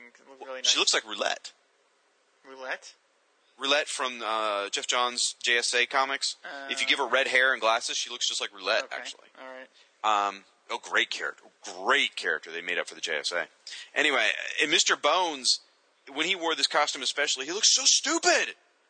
It's so many. And Eric, what the hell is that? Son of Thunder? What? It's just, there's so many problems with this. And the logo's dripping. I'm really bothered by it. All right, come on, move on. Let's move on. Well, no, there's one other thing to mention. The inker, Greg Theakston. So he goes from inking Jack Kirby to Todd McFarlane. What a weird world we live in. Yep. How the money have fallen. Next is Hercules, drawn by Walt Simonson. Oh my gosh, Awesome this stuff. is This amazing is drawing. Classic Walt Simonson. Now, Walt Simonson didn't design this outfit because Walt Simonson didn't draw the original Hercules comic that was drawn by Wally Wood, and I'm blanking on who the inker was. But anyway, Wally Wood did the art. But it is kind of a classic looking Walt Simonson outfit because it's got all this ornamentation and all these little things. He's a perfect guy to draw it. Now, it's interesting because they are saying that this character first appeared in Wonder Woman #1. So they're saying that this Hercules is the same, like every Hercules that's been in a DC comic is the same Hercules. Which I think that is what they're saying. Right, which is weird because the Hercules that had his own comic in the 70s, drawn by Jerry Conway, written by Jerry Conway, oddly enough. He had his own comic in the 70s? His own comic in the 70s. He ran 7 issues, was set in the future, like in a post-apocalyptic world. And Hercules was running around having adventures with a blind kid and his dog. And it was... What? Yes. I've never heard of this. Yeah, it's fun. It's a fun comic. Didn't last very long. And like I said, it was written by Jerry Conway, drawn by Wally Wood. It's hard to go wrong there. And I think there might have even been a couple issues drawn by Jose Luis Garcia Lopez, praise be his name. So I don't know how they reconcile that the Wonder Woman Hercules is the same Wonder Woman that appeared in that book. But, okay. Go with your bad self, DC. So here's the next question. Did Simonson ever draw Hercules? That's a good question. We'll have or did they just get him because of his connection to, say, Thor and stuff? Right. I mean, this is an amazing-looking drawing, and for you to say that he did not design this costume is shocking to me because it looks like such a Simonson Thor kind of costume or a Kirby costume. It just looks so cool. Yep. The art is amazing. I like the idea that all of the Hercules have been the same guy, just sort of like they did with Fables and Jack. All the Jacks were the same guy. I like that idea. Okay. Wow. Okay. That dismissive. Nice. Yeah. Really. I really got caught up in his history, reading his history and the entry. I really enjoyed that. I enjoyed all the different stories and everything. I thought it was cool. Okay. Before we get off this, Hercules, this series that I'm talking about, it's called Hercules Unbound. First issue, writer Jerry Conway. Check out this combination. Penciler, Jose Luis Garcia Lopez, inker Wally Wood. That is that is a good series. And I just bought the couple issues off of Paul Kupperberg, who was selling them on eBay. So it's a Paul Kupperberg was selling his own on eBay? Oh, you know what? Before we get off, yes, he was. Before we get off this, Hercules Unbound, the last couple issues were drawn by Walt Simonson. So there we go. I never read the later ones. I read like the first couple. But Walt Simonson was the art, and he did the cover. He was the artist as of number 8. So there you go. Now we know why. Actually, no. I'm sorry. I made fun of Shag for Googling live on the air. Now I'm doing it. Actually, Walt Simonson took over as of number 7. Number 7. Yeah. So now, one of the things to note here, this Hercules. I'm now looking at these drawings too. These are really cool. Oh wow! Look at this great cover. Walt and Woody together. Yeah, it's a great book. It was a ton of talent for a very short-lived title. But the costume that he's wearing in this Hercules Unbound comic, actually, there are elements of it in this drawing we see here in Who's Who. Mm-hmm. He's got the weird sort of Roman skirt and the big, like a lion belt and the yellow headband. So that, what he wore in the Hercules Unbound comic, which took place in the future, is the same pieces of elements of the costumes here. Yeah, great drawing, great listing, great all around. Love it. Love that weird creature in the background. So cool. Anyway, hats off, Mr. Simonson. As always, you do an amazing job. Nice. So thrilled to see him in Who's Who again. Yep. Next up, Heroes of Lalor. Art by Kurt Swan and Carl Kiesel. Why do I think Evolvo Lad and Hector Hammond hung out a lot? Probably the same reason that Beast Boy and Captain Comet did. I don't get that connection. Look at him. He looks just like Captain Comet. Okay. At least I think he does. All right. He's got the little weird shoulder pads and stuff. All right. I'm not seeing that connection, but okay. Drawn by Kurt Swan. Yeah. So these are characters. Oh, I see. You're just leaving it that by saying Kurt Swan. Okay, now I can. Yeah, I'm sorry. These are goofy-looking characters, and they're standing around, not doing anything interesting. Going back to the Captain Comet, if you look at classic Captain Comet, he had a red bodysuit with white trunks, white boots. There was some blue on him, also, and he had the little weird shoulder things. I mean, Captain Comet and Beast Boy look identical to me, other than the chest emblem. All right, yeah, that's true. Yeah, you're right. I think you're. Yeah. Here's the thing about Heroes of Lalor. I enjoy Legion stuff. You know that, but I came in later, so I've never actually read any comics with the Heroes of Lalor, or if I did, I didn't notice. And I like to use them as a butt of jokes. Like, whenever we come up with trying to do some obscure thing, if you go back and listen to previous episodes, I actually reference them a lot. Because it's fun to me to knock on them. So, that's about all I got on these guys. I mean, Evolvo Lad looks ridiculous. Duplicate Boy we've talked about on previous episodes when he was hanging out with, was it Duplicate Girl maybe? Shrinking Violet. Yeah, but he's featured in, he had his own entry. That's what it was. Yeah, he has his own entry. So it's just, I don't know. Apparently he's the only one that really deserved one, I guess. So he had a relationship with Shrinking Violet is what they're saying. Yeah, and maybe that's why he earned his own entry. I don't know. She was a party girl. And Gas Girl looks like she's probably hot, and Life Lass is also fairly attractive. But I don't know. Even my Legion love can't get me here on these. Now I'm sure we're going to hear from Earth 2 Chris. Earth 2 Chris, Anthony Durso, Siskoid. Everyone's going to jump on our case saying, "No, back in Legion number 462, they were the greatest things ever." I don't think there ever was a Legion 462. I know. That was me just being incredibly mean to my friends. Because I'm a D-bag. Yes. Next up, High Father, drawn by Jack Kirby and Greg Theakston. Interesting logo. I like the little hand is burning the name into this little stone tablet-y thing. Well, that's how the Source used to appear in the comic. Oh, that's right. That's the Source wall. The Source would speak to him. Would be like this weird hand carving its finger burning words into there. I think James Brown concerts used to start the same way. It was very nice. What the hell? His alter ego is Izia the Inheritor. Yeah, that was his name. Yeah, okay. I don't have a lot to say about this character. Okay, well, I've got some things, but I do have to go back. Sorry, here's a Lalar. Totally forgot. No first appearance. No, that's right. They've always been with us. I mean, yes, you're absolutely right. So, High Father. Really love it. Again, Kirby and Theakston do a nice job here together. I like him with his hand outstretched. You know, it's such a awesome. I always thought High Father looked so cool. That giant flowing mane of hair and the beard that's of equal length. It's kind of cool with no mustache. So, I will say the surprint is a little weak compared to the 4 drawings. I think the 4 drawings sharp. Although I do like that Darkseid, and they're handing the baby to Darkseid. Because if you don't know, and I'm sure you probably do, but Mr. Miracle was High Father's son, and Orion was Darkseid's son, and they traded sons. So Mr. Miracle got raised on Apocalypse, and Orion got raised on New Genesis. Kind of freaky, but they did it anyway. Raw deal for Mr. Miracle. What's that? Raw deal for Mr. Miracle. Oh, hell yeah! But it even says in here that he knew that he would flee Apocalypse and eventually rebel against them. He knew that was going to happen with his son. I don't know. I wouldn't do that with my kid. Now, kind of sick thing here. Steppenwolf murdered High Father's wife. So High Father actually initiated the war with Apocalypse, even though it's all as a result of what Steppenwolf did under Darkseid's direction. I mean, there's some pretty hardcore, Dallas level backstabbing that goes on in the New Gods. It's pretty wild. It also mentions here Darkseid destroyed New Genesis. I guess that was during the later stuff that Jerry Conway wrote. Maybe I don't remember that happening.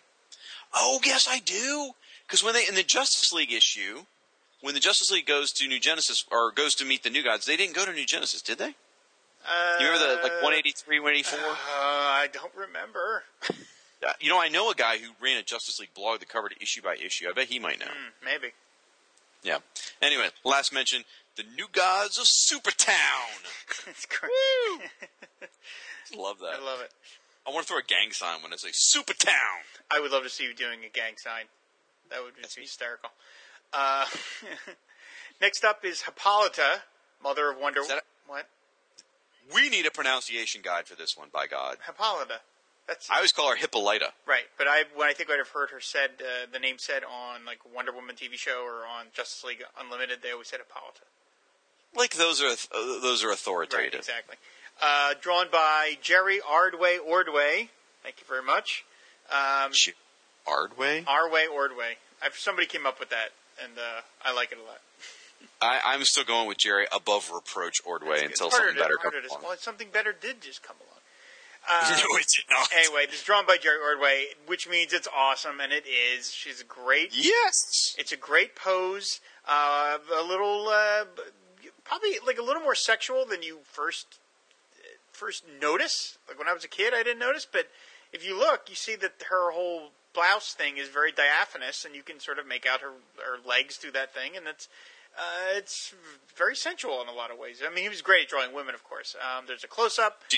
Do you need a moment? No, because I'm an adult and I can handle myself. You're handling yourself while you record the podcast? Yes, I am. That's what that sound was earlier. There's a close-up of her. Just wait till we get to Hungan. There's a close-up, and then there's her in battle. Then we see her in charge, and then we see her with her girls, Wonder Woman and Wonder Girl. Very, very nice. Beautiful drawing. I mean, it's classic. It looks like something out of a history book. And, Ordway can do no wrong. And this is just a great entry all around. Her first appearance was in All-Star Comics number 8. And then her modern version was in Wonder Woman number 98, which is weird because Wonder Woman number 98, I think, is still like in the early 50s. So that would, to me, still suggest you're talking about the Earth 2 Wonder Woman, not the Earth 1 version. But, probably where they changed her hair or gave Wonder Woman's new origin. Maybe so. Because it's interesting that this entry does cover both Golden Age and Modern Age, and they say the only difference is black. The Golden Age version had black hair, which is interesting because the post-Christ version also has black hair. So, her crown I never noticed is really weird. Like you really notice it in the close-up, the beautiful close-up he did of her face. Just looking at the crown, I was like, that's a really strange crown. Yes, it does. Amazing work by Ordway here. Just, I sound like a parrot repeating what you said, but just, wow. A nice use of cross-hatching for shadowing and stuff. Really gorgeous stuff. Now, it talks about here how she adopted Wonder Girl, and we'll eventually get to Wonder Girl's origin, but, like, that's pretty screwy. You do know the deal with Wonder Girl, right? I can't keep track of it anymore. I don't remember. Well, I don't know what they retconned later on, but how she actually came about. They were basically like Superboy stories. There were stories of Wonder Woman as a girl. But then, someone decided to write Teen Titans and put her in there. Like, they didn't pay attention. That had to be Haney. Wonder Girl. It could have been. Actually, Haney wrote a lot of Teen Titans, so maybe so. Where literally they just... It'd be like putting Superboy in a modern-day team going, but that's just Superman. What are you doing? So they had to come up with all these excuses, which is part of the reason that they constantly reinvent her origin every couple of years is almost sort of a gag, acknowledging the fact that her origin, she shouldn't exist. So, great entry. Absolutely love this. Can't say enough things. And what a great two-facing page set here, guys. On the left-hand side, you got Hippolyta. On the right-hand side, you got Hive by... George Perez. Woo! Now, this is one hell of a complex drawing because we see the leader of the Hive and then all her little behooded minions down there standing in front of their little consoles. And then we see the little Hive window of their effort. And then there's all this stuff in the background. Which, it's weird because it's like, I think the image is supposed to vaguely suggest that it's all happening in the same place. Because the Hive's underground, the Hive's base was underwater. So, like, you see these guys in their little swimming outfits in the background, and so you could say that those guys are literally there within the context of this picture. Or you could just say that they're background elements and they're not meant to be literally there. So it kind of works on both ways. I read it as sort of computer screens. Okay. Because like you're like seeing three different images. You're seeing the guy swimming. Yeah, that's true. Then on the left, you're seeing the guy standing on land, and then beneath them, it looks like the underwater base. I think. Right. Now, interesting. I just noticed the correlations between these two double-page spreads. You've got two beautiful women, sort of in a commanding position. Both cases, they're using their right hand to hold something up. And Hippolyta, it's a rose. In the Hive leader, it's a dove, apparently, because she's a piece, I suppose. Both of them have sort of long, flowing dresses that still look very sexy. And Hippolyta's holding a rose, whereas the Hive lady is standing amongst a bunch of roses. So, kind of interesting. Very it's nice. almost coordinated. Now, what I understand are the Hive scientists, if they're all standing at their computer terminals, how are they getting work done with their hands in their sleeves? Maybe they're rebooting the system for the moment, so everybody's taking a break. I love the acronym HIVE, Hierarchy of International Vengeance and Extermination. Superb. Great stuff. Like I said, and drawn and penciled and inked by George Perez. So this is obviously, again, another labor of love because he was super busy. They didn't let him ink a lot of his own stuff because they just wanted to keep cranking out the pencil. So this feels like, he really wanted to do this one because even though they first appeared in Superman Family, they became basically Teen Titans villains and stayed that way. I'm interested about their history. I don't know a lot about them, but according to this, they were formed. The group was originally formed by 7 criminal scientists that had been beaten up by superheroes. And what I wonder is if that was actually like legitimately they went and picked out this guy and this guy and this guy and that had been beaten by some sort of superhero and formed them like a Damn Yankees or Traveling Wilburys supergroup. Or whether they just said, "Oh yeah, these are 7 guys that got beat up." I'd really want to know that, and I bet you Siskoid can tell us. So I never would have thought, for all the money in the world, that we could have worked in a reference to the Traveling Wilburys in the Who's Who podcast, but you did. Well done. You're welcome. I figured you'd appreciate it. I loved it. I started with Damn Yankees just to throw you. That was good stuff. Alrighty. Next up is A Blast from the Past. Hop Harrigan, drawn by Terry Beatty, who was the artist on Miss Tree by Max Allan Collins. So this was one of those ones where DC took a character, an artist that was really more familiar, more known for doing indie comics, and had them do a listing. And, Hop Harrigan is one of those characters, in the 30s, during the age of Lindbergh, you could make your hero just be a big-time pilot. That's kind of all you needed. That was his shtick. By the time of, regular airplane travel, that didn't seem so amazing anymore. So Hop Harrigan just sort of was a character from his time and then disappeared and basically never returned. So I thought it was nice that DC gave him this listing because he ran a long time. He first appeared in All American Comics #1, which is the first appearance, same issue as Green Lantern. And he had a quite long run in that book. 1939 to 1948, my friend. Yeah, I mean, he was a very popular character. So, in that context, now again, once he disappeared big time. But still, I thought it was nice that DC gave him a listing because he deserved it. Anybody that had their own series for 9 years deserves it. Oh my God, he appeared in it appears to be almost 100 issues of All American Comics. Yeah, so that's it. He was crazy. Yeah. When I was reading this Who's Who in preparation for this episode, I got to this page, and I was like, "Huh? I've never even heard of this guy." Like the name sort of echoed something in the back of my head, probably from this Who's Who entry, seeing it before. But I'm like, who? And I did some research on it. Dude, you're right. July 1948, it appears in All American Comics number 99, and he is done. Yep. He makes a couple of reprint appearances. He's in Who's Who. Apparently, he's in History of the DC Universe, probably one panel, I'm sure. Apparently, he was in a Young All-Stars issue. Okay. And that is it. He wasn't in Crisis? Literally, it's not listed here. Okay. Doesn't mean he wasn't in it, though. I suppose he may have been in the background. It wouldn't surprise me if George Perez threw him in there somewhere. Yeah. But, essentially, other than that Young All-Stars appearance, he goes from 1948 to never again. It just seems to me like this is the kind of character that would show up in stuff, Mm-hmm. He really makes, like, when I read this entry, I really get a sense that he's basically sort of almost like a Rocketeer character without the jetpack. Flying around in planes, having adventures. It just reminds me a lot of what the Rocketeer character was doing before he got the jetpack. Mm-hmm. Maybe if he had a Betty Page character, he would have lasted longer. Could have been. What a tough life, too. Like, his parents died, and he had to live with this mean jerk who treated him horribly. Sad stuff. So, and yet he had a delightfully upbeat name. Hop Harrigan. Sounds like a fun guy. And beautiful drawing. Very nice. You're absolutely right. Yeah, very, very nice. Next is Hungun, one of the members of the Brotherhood of Evil, drawn again by George Perez. Great drawing. I love the logo. It's crazy. Nice big close-up of him without his mask, and then we see him standing there, and he's got his little robot voodoo doll, and he's poking it, and then we see the effect of it as it is jabbing. He's jabbing the arm, and we see the arm is reflected in the pain by Changeling, while the other Brotherhood of Evil stand around and gleefully, maniacally laugh. So, gorgeous piece all around. Not a lot of history, so Perez really filled the space quite well. Ridiculous costume. Completely ridiculous costume. But a great drawing. I really don't like this character.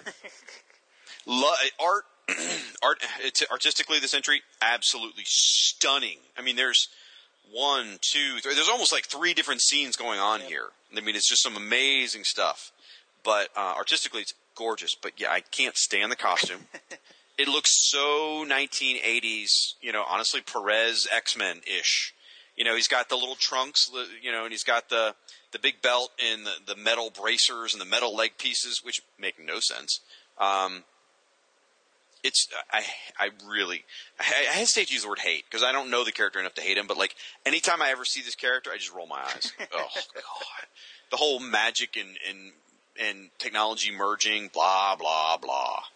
I'm going to have to cancel the order I placed for the custom Mego Hungan doll that I'm getting you for your birthday.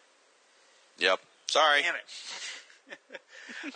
Next up is Our Man, drawn by Murphy Anderson. Where's Our Man's leg? He first appeared in Adventure Comics number 46. 48. 48, I'm sorry. We see him using his powers there. He's flipping a car up. He's taking his pill. Yes, one of the few superheroes that is a junkie. And then we see him there without his mask on. A classic Golden Age character. Very well represented. Nice pose. He's running towards the camera. The disappearing leg is troubling. But it's just up behind. I know, it just looks weird. I always loved his costume, though. I like these colors. I think the yellow, red, and black very striking. Even as a kid, I was like, wait a minute, he only has superpowers for an hour? What does that do? It seemed kind of goofy. He has the single best descriptor of any superhero. Like, immediately captured my attention as a child. He has the strength of 10 men for 1 hour. I mean, that's all you need to know. I mean, that is your elevator pitch right there. He is a You know what? He's a TV series waiting to happen. I mean, he's a scientist. He owns his own company, or at least he works for a company that eventually owns it. Strength of 10 men for an hour. You could have some drug addiction themes going on. I mean, he is an awesome character. He's one of my I just figured it out. We're going to pitch an Hour Man TV show and say it's Smallville. Smallville meets 24.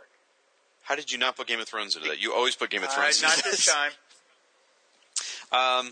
Now, you didn't mention Murphy Anderson's really nice hourglass in the background. Oh, I didn't. That's back. And Well, it really shows that I think he was trying with this one. Like, maybe he had seen some of the other Who's Who's and went, wow, I really need to step up my game.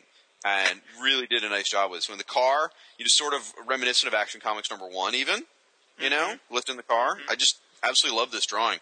And, the drug addiction thing is a neat angle. I assume that came about in All-Star Squadron? I can't remember. What? I was kidding. I'm just saying any superhero that relies on it. No, I know they did that later, but I'm just saying. That's what I'm saying. I think it was All-Star Squadron where they did that. Yeah. Pretty sure. Now, interesting that I've always heard his nickname is TikTok. It's Rex TikTok Tyler. I've never actually seen anyone call him TikTok in a comic. Unless I just have forgotten. But they always call him Rex. I've never seen him call him TikTok. So I'm like, when did he have that nickname exactly? I don't really know. So... Anyway, love the art, love the addictive pills. Now, he also suffers from the really freakish Freedom Fighters Earth X thing I've mentioned on previous episodes of the show. He was part of the Freedom Fighters for a while and was gone and back, and Earth X and Earth 2 and blah, blah, blah. Just, the Freedom Fighters, I don't want to know. Like, I don't care how often the Freedom Fighters went back and forth. It seems like the guys who wrote Who's Who felt it's very important to talk about how often the Freedom Fighters went back and forth. Bothers me. Okay. Now, here's a question. Again, I do want to say Iron Man's one of my favorite characters. His mask has always kind of bothered me, though. Like, the yellow and black is very striking. Why is it always shadowy in the front of his hood? Like, his hood's yellow, dude. It's not black. I don't know what to tell you, Shaq. But you see what I'm talking about? No, I do. It's like they did that with Batman. A lot of times Batman's face front was always dripped in shadow, not always just solid blue. But his was colored black for a while there. Like, and the Hour Man action figure has his hood colored black. Like, it's like someone colored that part of the costume black. But I think it's always meant to have been all yellow and just in shadow, which just never really made a lot of sense to me. But anyway, love the character. Another mention of Ian Karkull. You know, that's necessary. I love Hour Man. Like, the whole legacy of Hour Man is really cool. We'll talk about more of it in a second when we get to the next one. But in the Robot Hour Man series, you do more with that. And then in the Jeff Johns JSA, they had Rex, because Rex dies during 0 Hour. They had him come back, like out of time, and he was there in modern day with the JSA and just felt out of place. He felt like a dinosaur. He didn't know. He felt like a Scotty in Next Gen kind of thing. It was really cool. All right, next up is Hour Man 2, the son of the original Hour Man, if you couldn't figure that out. His ego was Rick Tyler. He first appeared in Infinity Inc. I was never a big fan of this character. I just wasn't. So, let me ask, is the art here simple or boring? I can't figure it out. I don't know. Oh, I'm sorry. I meant to say, I should have said that. Dennis Cowan and Rick Magyar. It's not bad. It's okay. His body proportions are weird. His boots are kind of crazy. His boots are crazy. So, yeah, I don't know. Yeah, there's not a lot going on in the background. We see him with his son, and then we see a close-up of him without his mask, and a couple of hourglasses there. It just, yeah. You know what's interesting is how much history is here for the character, considering he had been around for a month. At this point, he literally had existed for like a month. So, nice art. I mean, it's nice. Yeah. I like that he has strength of 5 men. That's cool. Next up, the Human Bomb, one of the most disturbing characters in all of comics, in terms of what he can do. And, you know, Alex Ross did the classic Human Bomb joke in Kingdom Come. We all remember that. It's drawn by William Messner Loebs, and who was doing a book for Aardvark of Anaheim at the time called Journey. So this was another case of taking an indie guy and giving him a DC character. An unusual choice. I don't really see the connection between the two. Maybe Mr. Messner Loebs just liked Human Bomb and asked to do it or something. But anyway, a cool character. I like the suit because it is so simplistic, so simple. And it's a fun listing. I mean, he basically, when he touched things by taking off his glove, he exploded them. So that was his power. I never knew Bill Mr. was an artist. I always knew him as a writer. Yes, I think he wrote and drew the book Journey. So Gotcha. I think eventually he just went on to do the writing. So again, an unusual choice is one of those guys. When I was a kid, I was like, "Who's this guy?" I've never seen this artist before. It's a nice drawing. I like the logo too, and you see him in the background exploding stuff with his hand. This entry is really good because it gives you a little bit of sense for the character, which is kind of cool. I always like that. You get more of his history than it didn't feel as much as he did this, then he did this, then he did this sort of entry. Although there's all that Freedom Fighters, Earth X back and forth crap again. Drives me crazy. This character should have been Damage's father rather than the Atom. I really feel like they changed direction in the series halfway through. Because one of the big mysteries in Damage was, who's his dad? And it's like, he's a Golden Age character. It's like, no shit, it's Howie Bob. He blows up, Anyway, this entry is also noteful for mentioning, it mentions Crisis at Infinite Earths and talks about parallel worlds getting destroyed. So sad. Next up is star of not one, but 2 TV series, The Human Target. Beat me to it. There you go. So, laugh all you want about how boring this character might be. He got his own TV series twice, so suck that, Aquaman. Rick Springfield. Rick Springfield. He first appeared in Action Comics number 418, drawn by Dick Giordano. I think he was Dick Giordano's creation or co-creation.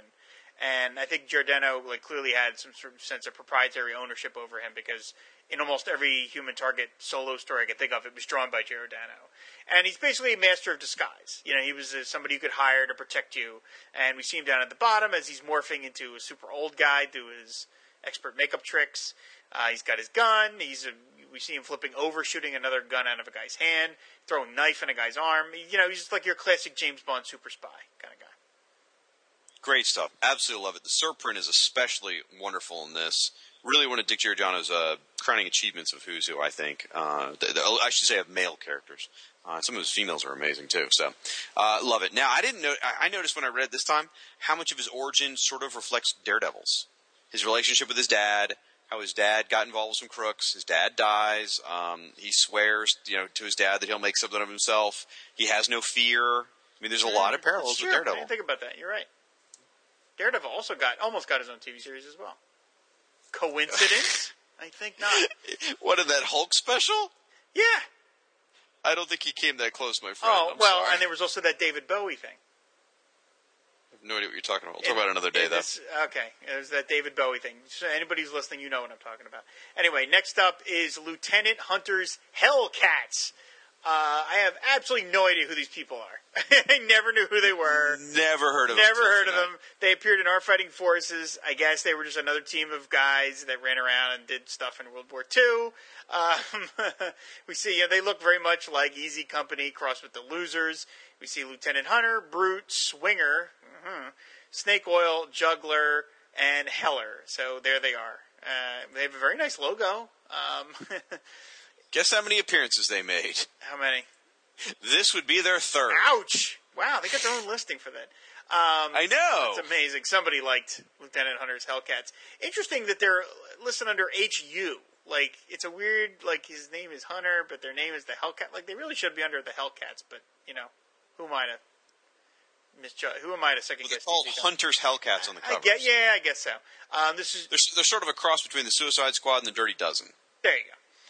Drawn by Mike Chen, who did the G.I. Robot listing, my former instructor at Hubert, and Joe Orlando. Now's the time to mention, I went and asked Mike about drawing these Who's Who drawings. I forgot to ask him about the G.I. Robot drawing, so I wanted to make sure we got some input from him regarding these drawings he did for Who's Who. He did 3 listings for Who's Who. He did G.I. Robot, Lieutenant Hunter's Hellcats, and then he later did Pack-Rat from Atari Force. Oh, wow. Now, Mike, so here's what I asked Mike, and here are his answers. Did DC offer you a list of characters to pick from, or just the 3 you ended up doing, G.I. Robot, Hellcats, and Pack-Rat? And he said, no, I don't believe I was given any choices in the matter. So basically they just said, Mike, do you want to draw these 3? And he said, yes. And then I mentioned you drew Pack-Rat solo stories in Atari Force, so it makes perfect sense why you got to do that entry. But did you have much or any familiarity with G.I. Robot or the Hellcats before this? Did DC send you reference so you knew what these characters looked like? And his answer, yeah, Pack-Rat was easy. The other 2 entries I had to do research on my own. So, and in an era before Google, that probably was kind of hard. Well, especially with these Hellcats. I mean, the few comics they appeared in. I mean, I'm going to assume that anyone that was drawing Who's Who had access to the DC libraries and the DC offices, which were bound copies of every single one of their comics. But were they indexed by this point? That's was Peter Sanderson's work available? Yeah. Because he's the one that did the indexing, right? Yeah, that's it. Was his notes available to people by this point? That's a good question. We'll have to find Mr. Sanderson and ask him. And a couple other things. I'm sorry. Do you have any more on him? No, that was That's really cool that you got a chance to ask him. That's awesome. That's absolutely awesome. He does a really nice job here. But the surprint is almost non-existent. Right. Did you notice that? Yeah, just a background basically. Well, but probably because there's so much going on. I mean, you get their faces, you get them, you get juggling grenades. Yeah. So, now one weird thing about these characters, like not half, but almost a third of the entry is not about the Hellcats. It's about Hunter's sons, which I thought was kind of strange. So I went ahead and looked that up. Turns out the sons actually appeared in these Our Fighting Forces comics before the Hellcats. Really? Kind of weird. That's Okay. Bizarre. Very weird. All right. Well, that's awesome to hear from Mike Chen. Very cool. All right. Next up, The Huntress, the Golden Age version, drawn by Rick Stasi and Carl Kiesel. First appearance in Sensation Comics number 68. She's appeared in she appeared in All-Star Squadron later on, where Thomas got good use out of her. She made a great cameo appearance in Aquaman's Outrageous Adventure episode of Brave and the Bold, where she's on family vacation, which is really very funny little gag. We see her in the background slicing Wildcat's head open. Very nice. And there she's cuddling up with Sportsmaster, the two of them look like a very mean couple there together. She's hot, dude. Seriously hot. Like, wow. Rick Stasi, like, I thought this was a Kevin McGuire drawing at first. Look at that face. It's nice. It's very nice. Great expression with minimal lines. Just really sharp. I had to look up Rick Stasi. He's known for drawing, at this point, really, he came through the New Talent Showcase. Oh, that's right. That's right. Yeah. Yes. So, and he went on, it's interesting, he went on to do the Badger after this, so it's kind of funny, the claw thing. I mean, it kind of continued on. Now, I think this is a cool character. I think she makes a good match for Wildcat, Huntress. They're good animal pairings, sort of goofy-ish, but nice animal pairings. Now, when she goes on to appear in she went on to be a regular in Young All-Stars. That's right. And they changed her name at that point to Tigress. Oh, okay. Just to avoid the confusion, I guess. Exactly. And this used to confuse the crap out of me, though, too, because I was always like, Huntress, they're both from Earth 2? What? Shouldn't it be Earth 1 Huntress or 2 Huntress? No, they're both from Earth 2. So it confused the mess out of me. But great drawing. Absolutely love it. And I love anytime Sportsmaster gets mentioned because he's absolutely ridiculous. I think that's who she's on vacation with on an Aquaman episode, too. Next up is the other Huntress, the more famous one, Selena Wayne. First appeared All-Star Comics number 69, drawn by Joe Staton. Very, very nice. In the background, we see her parents, Batman and Catwoman. Very dynamic design. It was over her shoulder, and there's like a nice curve, and then within the inside, we see her taking on Blockbuster, and then we see her throwing a Batarang. Really very, very nice piece. This is a character that, I don't want to say improbably and that it's a bad character. I don't mean that, but she's really hung on to where, she's in the New 52. She's along with Power Girl starring in the World's Finest series. So she's really lasted quite a while. Well, she's back to who she used to be. She's back to being the daughter of Batman again. Because, for 20, 30 years she wasn't. Right. They retconned all that stuff out and stuff. So. Yeah, I mean, pretty much this would be one of her last appearances in this comic you're holding is one of her last appearances. Because after Crisis, they just had to make her evaporate, and then recreate her a few years later as Helen Bertinelli. Now, interesting, those of you at home may have just noticed Rob called her Selena Wayne, and you're probably scratching your head. That's right. She's not Selena Wayne. However, she is mistakenly identified that way in Who's Who. Because if you look down her history, she's Helena. Oh, that's right, of course. Helena, yes. So they made a little mistake there. Now, this is a Joe Staton drawing, and let me tell you, she is sexy. Very curvy. A little too curvy, honestly, but very nice drawing. This just, I've said some things about Joe Staton before, positive and negative, and this is definitely a positive. I'm not a huge fan of this particular costume. I preferred her costume she wore in the 90s, like in the Robin 3 miniseries, that kind of era. But it's cool. Nice entry. I love it. It's one of the last nods to Earth 2. And you're right, the Serprint is great. And did you notice there's like a little shadow of Batman down there too? Yeah, it's really nice. Very well designed piece. Really, really great good. piece. Hyathis, Hawkman villain, drawn by Richard Howell and Dick Giordano. A pretty goofy-looking character, and I don't think this entry is going to do anything to change that. She's sort of doing a little bit of a Tina Turner jazzercise / kind of thing there. We see her in the background, and she's attacking. We don't need another hero. Hyathis beyond Thunderdome. We see her attacking with some sea creatures. We see her. There's that one shot there of Hyathis pointing out of a doorway to Hawkman and Hawkgirl, and it looks like she's kicking them out of their apartment. She's kicking them out of I there. know. But it just kind of looks like, get out. I don't want to live with you. You know, she threw all their stuff out a window. It's just very unfortunate. Hawkgirl looks very upset. I like the color scheme, the sort of purpley and the orange. It's kind of a nice color, but the character itself is just sort of very goofy looking. Well, what bothers me is she has a lot more appearances in comics than she deserves. Like, you look her up, she appeared in a lot of comics, and she really doesn't deserve it. So, I'm just going to be mean. This is terrible art. Oh. It's a very complex history that by the end I stopped reading because I stopped caring. I really did. And you don't get a sense for the character herself at all. All it is she did this, she did this, she did this, she did this. You don't really get a sense for who she is. She first appeared in Justice League number 3, so you're going way back, and she appeared as recently at this point as the Hawkman Shadow War. She's been around, but this is it's a wasted page. All right. Before it gets nasty, we especially want to get to the last page, which I know you're going to enjoy. Woo! The Hyena, art by Raphael Kayanan and Bob Smith. Firestorm villain Shag. Have fun. Hell to the yeah, my friends. Awesome Hyena drawing. Raphael Kayanan, of course, was drawing Firestorm at the time. Really nice face on Hyena, just very savage. Now, interesting character. It's actually, even though it appears to be a guy, it's actually a girl. Her name is, wait for it, Summer Day. That's right. And she, you get a sense for who Hyena is when you read this. When you read this, you get who the character is. It's really well done. It tells you all about how she tried to join the police academy to make her dad happy. She failed. Her dad was, was unhappy with her. She was miserable. She went off and joined the Peace Corps. She gets bitten by this were-hyena. Comes back to, you really get a sense for who Summer Day is and the struggles she's gone through in her life. Anyway, so she becomes a were-hyena. And talks about her battles with Firestorm and her anger and stuff like that. So it's really nice, great drawing. The Serprints, a really nice image of her. The shots with Firestorm aren't quite as breathtaking, I could say, as the rest of it. It's fine. There's nothing wrong per se with it, but just I know Raphael Kayanan is an awesome artist, and he probably, given more time, could have done some really nice stuff in the background. One of the interesting things I've always thought about this character, in her first appearance, I really think they were intending for Hyena to be a costume because they had, specialized claws and stuff that they just totally ignored after her first appearance. So, anyway, that's just more my rambling. But, nice entry, loving it.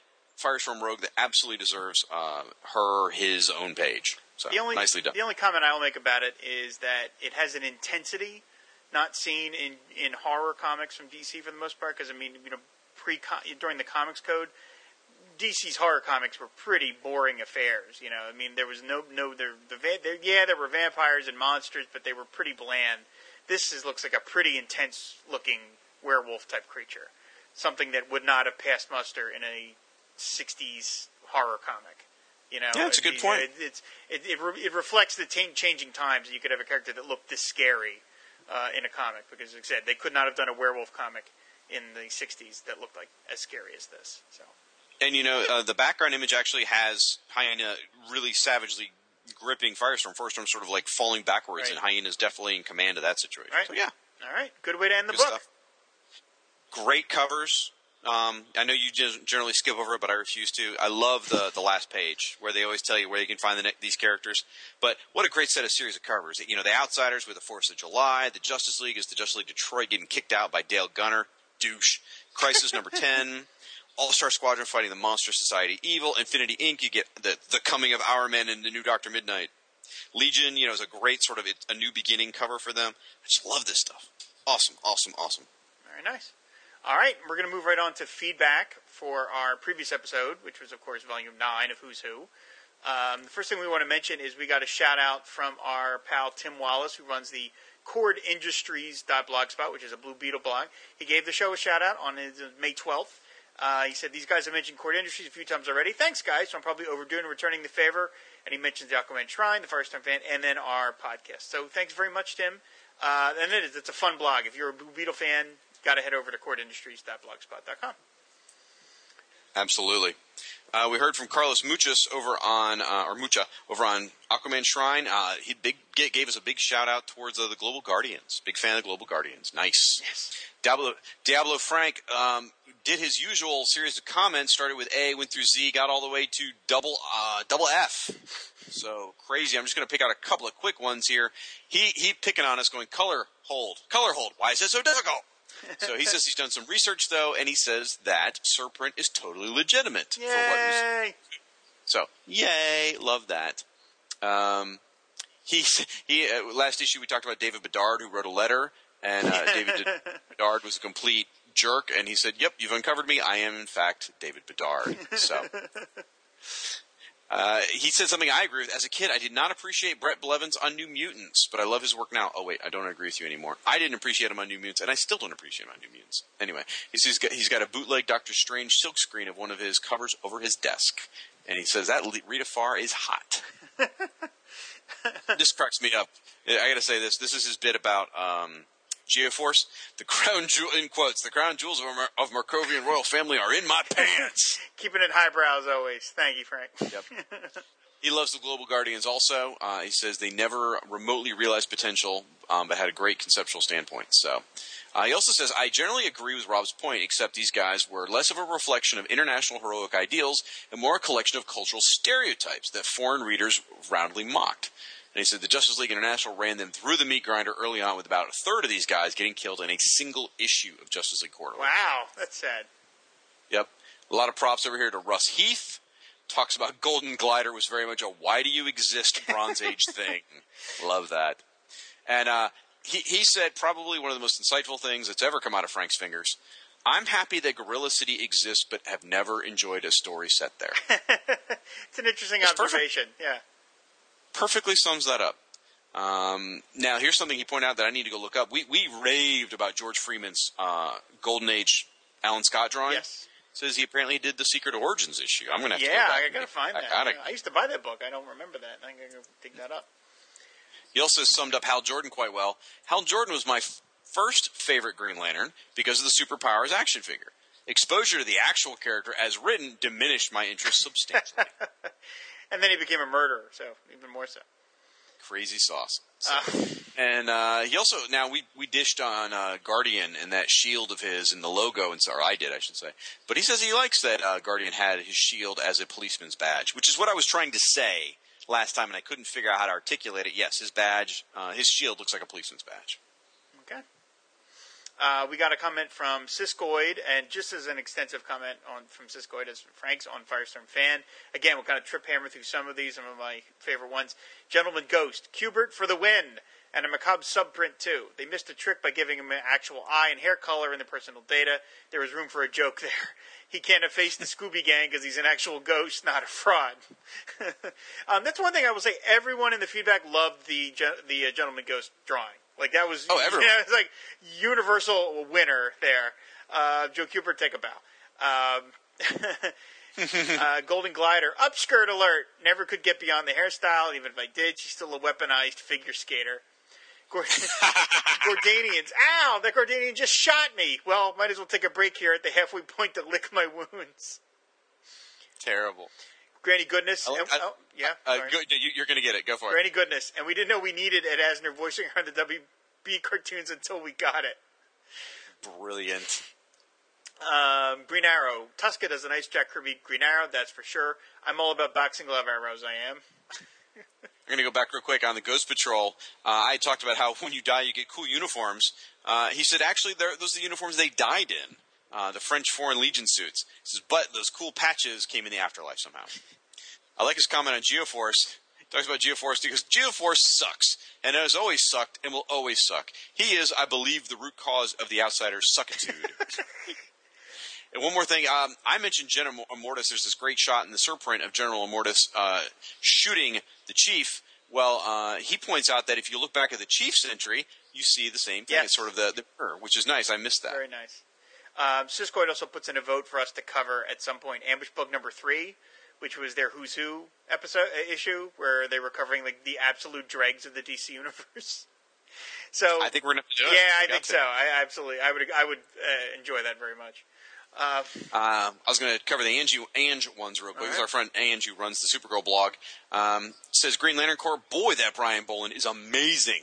As mentioned, every one of those characters looks great, and the headshots are wonderful. This guy needs a Praise Be name or something on his tagline. He even makes the Crystal Green Lantern look good.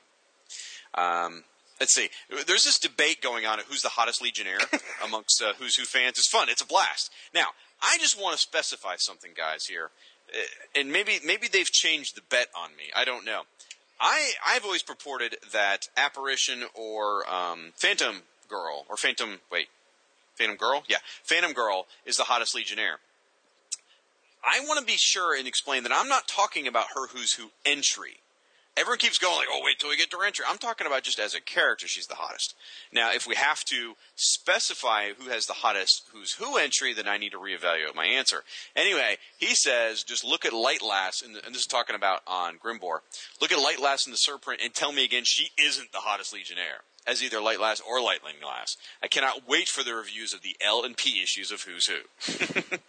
Me neither. We got comments from Little Russell Burbage from Elmond, Virginia. He comes on talking about the cover. He said the cover was awesome, but he thinks Hal Jordan deserved to be on the front much more than Jack-O-Lantern. And he points out something very interesting. We talked about that also during Alan Scott. He says that there's a goof. He says Alan Scott is a lefty, and the art here, George Freeman drew George him Foreman, the ring. that'd be awesome. I know, I was going to say it wrong. He said George Freeman drew him with the ring on the right hand. So, good call, good catch. He mentions he went over to Firestorm Fan as well. He talked about Gentleman Ghost is the best illustration in this issue, followed closely by the GL Corps by Brian Bolland and Gorilla Grodd by Carmine and Bill. I just love the actual hanging James Craddock down there. Shudder. And this is the only time I ever remember seeing his actual face. Awesome. Yep. He caught a mistake on mine when I was talking about Green Arrow. I guess it's the Golden Age one. We saw him shooting a bow, and I couldn't tell if that was Ollie or Roy. He said it's actually it's not Oliver teaching Roy. It's Quoag. He even gives me a pronunciation because he knows I'm a mess. It's Quoag teaching Oliver how to shoot. I probably still said it wrong. I like this. He talks about Grimbor and Karma. I had said that had to be Dave Cockrum costume design because of the goofiness, but he says that's actually, and he pointed out, it's actually a Mike Grell costume design. So, interesting. Very nice. And he gets into the hottest woman in the Legion vote. He says the Legion was full of hot women and very handsome men. Can't we all just get along? And he votes for Dream Girl as most beautiful. Siskoid comes in here, and for clarification, I like this. He goes, I'm not sure there's a dispute as to who's the most beautiful Legionnaire, Little Russell. Only the hottest. Dream Girl may be the most beautiful, just as opposed Zero Hour Violet might be the cutest, but hottest? We're still fighting over that, because hotness is in the eye of the beholder. And then Russell Burbage came back with a shot of Dawnstar, which was pretty hot, I have to say. But trying to say that she was the hottest, I still shoot that down, my friend. I came back and shared a few Phantom Girl pictures. We got an email or a message on Firestorm from Anthony Durso, a.k.a. The Toy Room.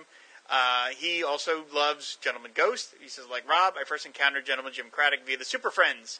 Post-crisis, long post-crisis actually, they clarified that he was indeed a ghost and his death has ties to past incarnations of Hawkman and Hawkgirl, Nighthawk and Cinnamon, if I recall the story. You are correct, sir. All right. Gorilla City, the erroneous published account of the origin of Gorilla City, featuring Green Lanterns from DC Superstars number 14, and written by Answer Man Bob Rozakis. Crazy. I like his thing here about Gizmo. He says, attention Marv Wolfman, we get it. Gizmo's a genius, but does his last name have to beat us over the head with the fact his last name is Oh Genius? I never noticed that. It spelled so funny. I never said it out loud. I like how he also talks about the David Bedard guy from the letters page. He says that, wow, he talks about how he takes him to task, and he says, almost like some folks do after they listen to the Who's Who podcast. Nice. Best casting ever, Granny Goodness, a.k.a. B. Arthur. That would have been good. That would have been good if they had ever done that. And again, hottest Legionnaire debate goes on. He says, if we're to go by Who's Who pages, which again, we may have to do that. If we're going to go by Who's Who pages, then my all-time favorite Saturn Girl is out of the contest because that page in costume sucks. Bring on the pink bikini. We got an email from Luke Giaconetti, of course, we mentioned before. Just Google Plus. You had me at Geoforce and Gentleman Ghost. That was he put out there include Google Plus. Yeah, Awesome. Gentleman Ghost. You have to love a Hawkman baddie being drawn by Joe Kubert. Although, despite the most common Hawkwoman villain who people think of nowadays, Kubert never worked on him in the Silver Age. Post-Crisis, Craddock is most definitely a ghost, and his origins were changed a little bit to have a stronger connection with Hawkman and Hawkwoman, as we just said earlier, his spectral state being related to their curse of reincarnation. Regarding the New 52, Gentleman Ghost did appear in a 3-issue arc in Savage Hawkman. There you go, folks. Get it from the Hawkman blogger himself. There you go. Go ahead. I was just going to bring up a couple. You got any more Jack and Eddie, or you want me to? Let's go. Okay. Sorry, he talks about. Yeah, we got to keep going. Philemon, we heard from him. He said he finally read his Kirby's Fourth World Omnibus. He says it's great stuff. And he says the Forever People was actually his favorite part of the epic. So now we know Philemon is boring. So now this is kind of long, but I'm going to do it real quick. He says, I also want to take issue with the notion that Who's Who could not work as a print comic today. Although I love the idea of an e-comic that directs you to places where you can buy appearances of old characters, I think what always made Who's Who distinct from other titles was that its entries were not designed to be complete retellings of the character's history.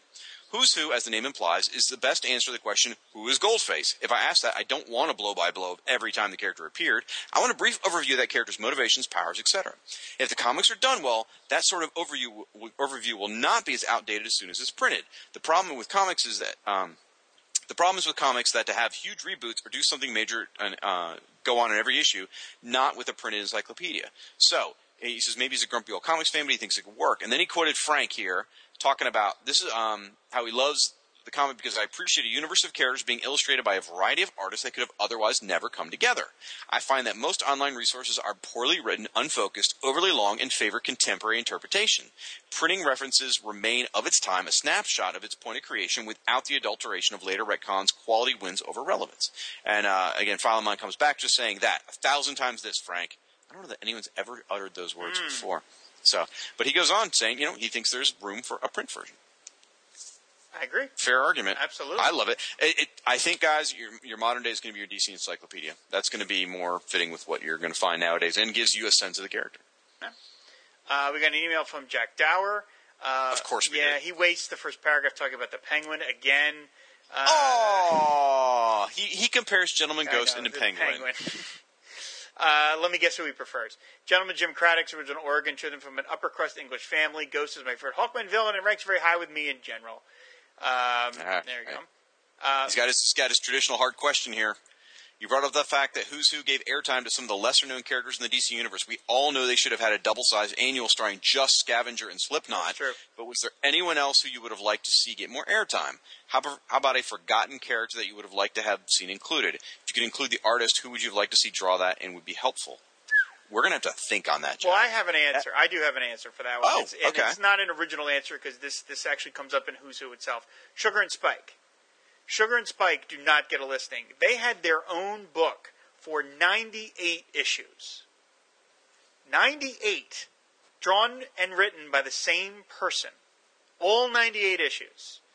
But they don't take place in the DC universe. Well, so what? What's the name of the comic? The definitive directory of the DC universe, not the definitive directory of DC. Shut up! You're wrong. Watchmen. Watchmen is in Who's Who. It's still a superhero comic. But it's all right, fine. We'll go the other way. You're still wrong because Sugar and Spike appeared in Showcase number 100, being rescued by Dolphin, and appeared in Crisis. Did they really? Yes. You see pictures of them. You see someone watching a television, watching the news, and you see on top of the television 2 framed pictures of a boy and a girl, and it's Sugar and Spike. Oh, I remember that. That's true. Well, so there you go. They deserve. Look, any character that had their own book for 98 issues deserves their own series, deserves their own Who's Who listing, hands down. Sorry, DC, you should have done it. I'm sorry. I would like to extend a personal thank you to Jack Dower for getting Rob pissed off. I love it. Well, no, you got me pissed off. Whatever it takes to get you angry and yelling, I'm in favor. That does not take much. We got an email from Chris Franklin, otherwise known as Earth 2 Chris. Oh, really? That's his real name? I I didn't know he had a last name. Yeah. Now we can find his address and go to his house and play with his Play-Doh. Yeah. Well, he invited us. We don't have to sneak over That's there. true, he did. He mentions, it's funny how you guys brought up folks having distinct memories tied to certain comics. This particular issue of Who's Who was hard for me to find. My usual comic source, Eastside Pharmacy, just up the street from my house, did not get this issue in. I know because after years of coming in to check on comics on New Comic Day, which I believe was Tuesday back then, the owner and clerks there finally caved and let me help them unbundle the comics as they checked off their invoice every week. Who's Who Volume 9 was nowhere to be found. This meant I had to hunt all over town at the few places that carried comics, as I didn't know of any comic shops within driving distance and had never set foot in one either way. After searching 2 other drugstores that carried comics, I was forced to check out Thrift Market. Thrift's comic selection was spotty, and I always felt easy for you to say. Yeah, really. And I always felt weird looking at them because they were right next to the softcore biker magazines. with my mom looking over my shoulder, I shuffled through the comics to find Who's Who. I had found it, but at a price. On the back of my comic, in greasy black marker, the word thrift was scrawled. I didn't have any choice. I had to buy it, and my dog-eared copy still bears the mark to this day. That's a great story. That's awesome. Now, folks, I just want to tell you, if you choose to write into us, we love all the comments. We really do. Yeah. But stuff like that is just like gold to us. We love your origin story with Who's Who or special memories of Who's Who. Please share that kind of stuff with us. I mean, that was an awesome story. I love that kind of stuff. Yeah, that's great. And he sent us a ton of comments, all of which are really, really good. I just want to highlight one where I got something wrong. I suggested that the Earth 1 Green Arrow's first appearance, which was listed as Adventure Comics 250, I suggested that it was picked just as at random because it wasn't Green Arrow's new origin, which to me is the clear demarcation point for those characters. But I got that wrong. And Chris says, love the century, love the 80s Green Arrow logo too. Adventure Comics number 250 was picked as the first appearance because that was Jack Kirby's first issue, after Green Arrow co-creator George Papp stepped down to take over a Superboy assignment. Later in Kirby's brief run, he drew the new origin of Green Arrow, Adventure 256, so the choice is far from arbitrary. Absolutely, I totally got that one wrong. I made an assumption that was not correct. Thank you, Chris. That is the good detective work, my friend. Earth 2 Chris always comes up with really great things that he figures out. You are one of our definite historians for Who's Who. Great job. He in fact was the one who kind of pointed out the stuff about the Green Arrow hair color debate. So. Debate. Is it, well, and I also, like he says, only Brian Bolin can make Chip look cool. And Grimbor's affiliation to the Village People was left out. It cracked me up. We got it. Go ahead. Well, just Sean Brock pointed something out.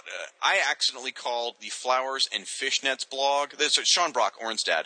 The Flowers and Fishnets blog, which is a Black Canary blog, which our buddy Ryan Daly, Count Druncula runs. I actually called it, apparently, Flowers and Fishnuts. a few people wrote in about this. So, sorry about that. Sean also has another vote for us covering Ambush Book number 3.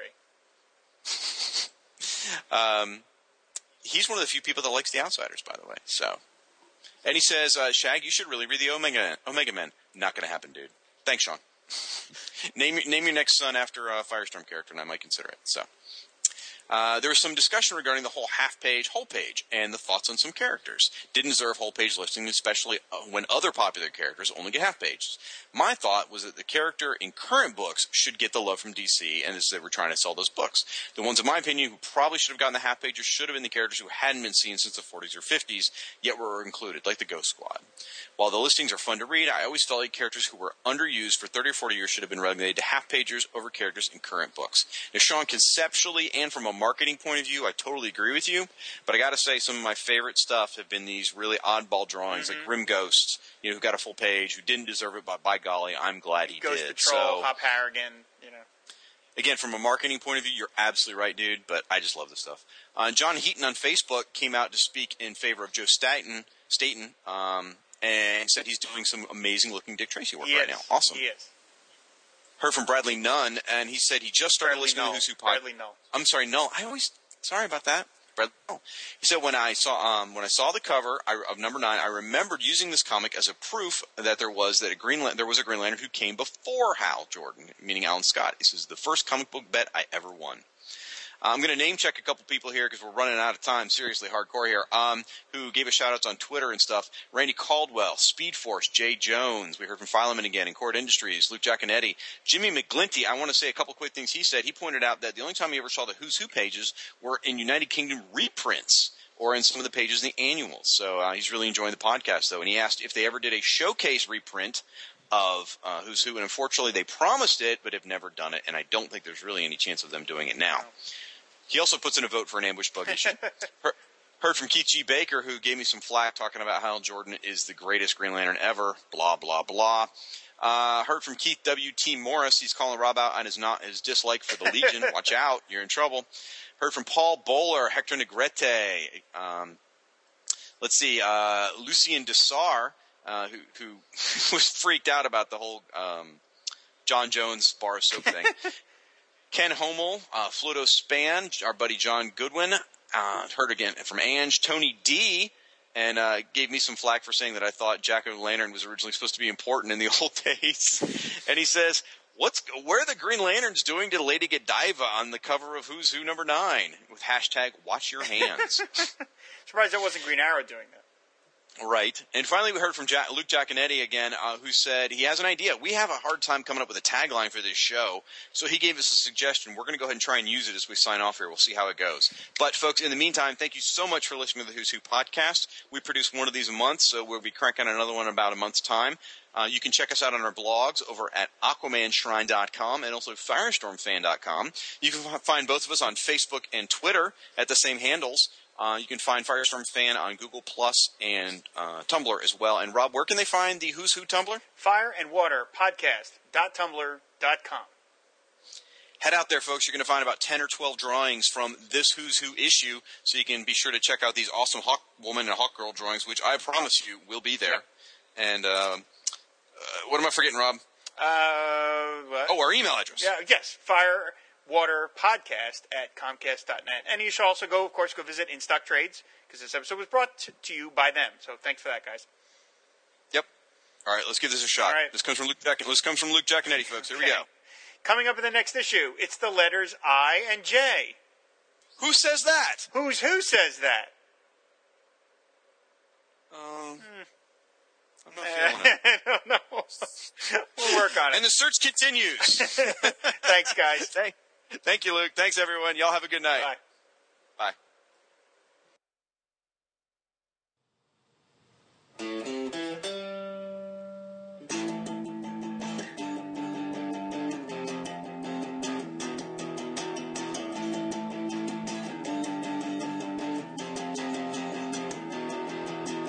Aquaman and Superman, Animal Man and Plastic Man, Firestorm and Nuclear Man, Batman and Hawkman, 2D Man and Hour Man. Who are all these people, man? They're all part of the DC Who's Who. Ultra Boy and Booster Gold, Lightning Lass and Hippolyta, Phantom Stranger, Etrick and Arisia and Woozy Winks. Hey. What? What about that one guy? What guy? Mr. Pretzel, Mr. Lipstick, Mr. Mitzelfuzzle? Mr. Mitzi's Pitlick? Yeah, him. He's also part of the DC Who's Who. Oh man, we forgot Slipknot.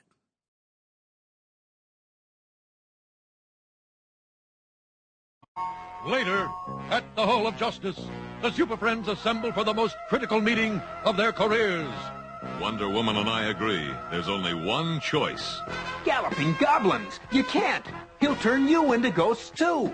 It'll buy enough time for the rest of you to figure out how to defeat Gentleman Jim and restore the world leaders. Up, and away!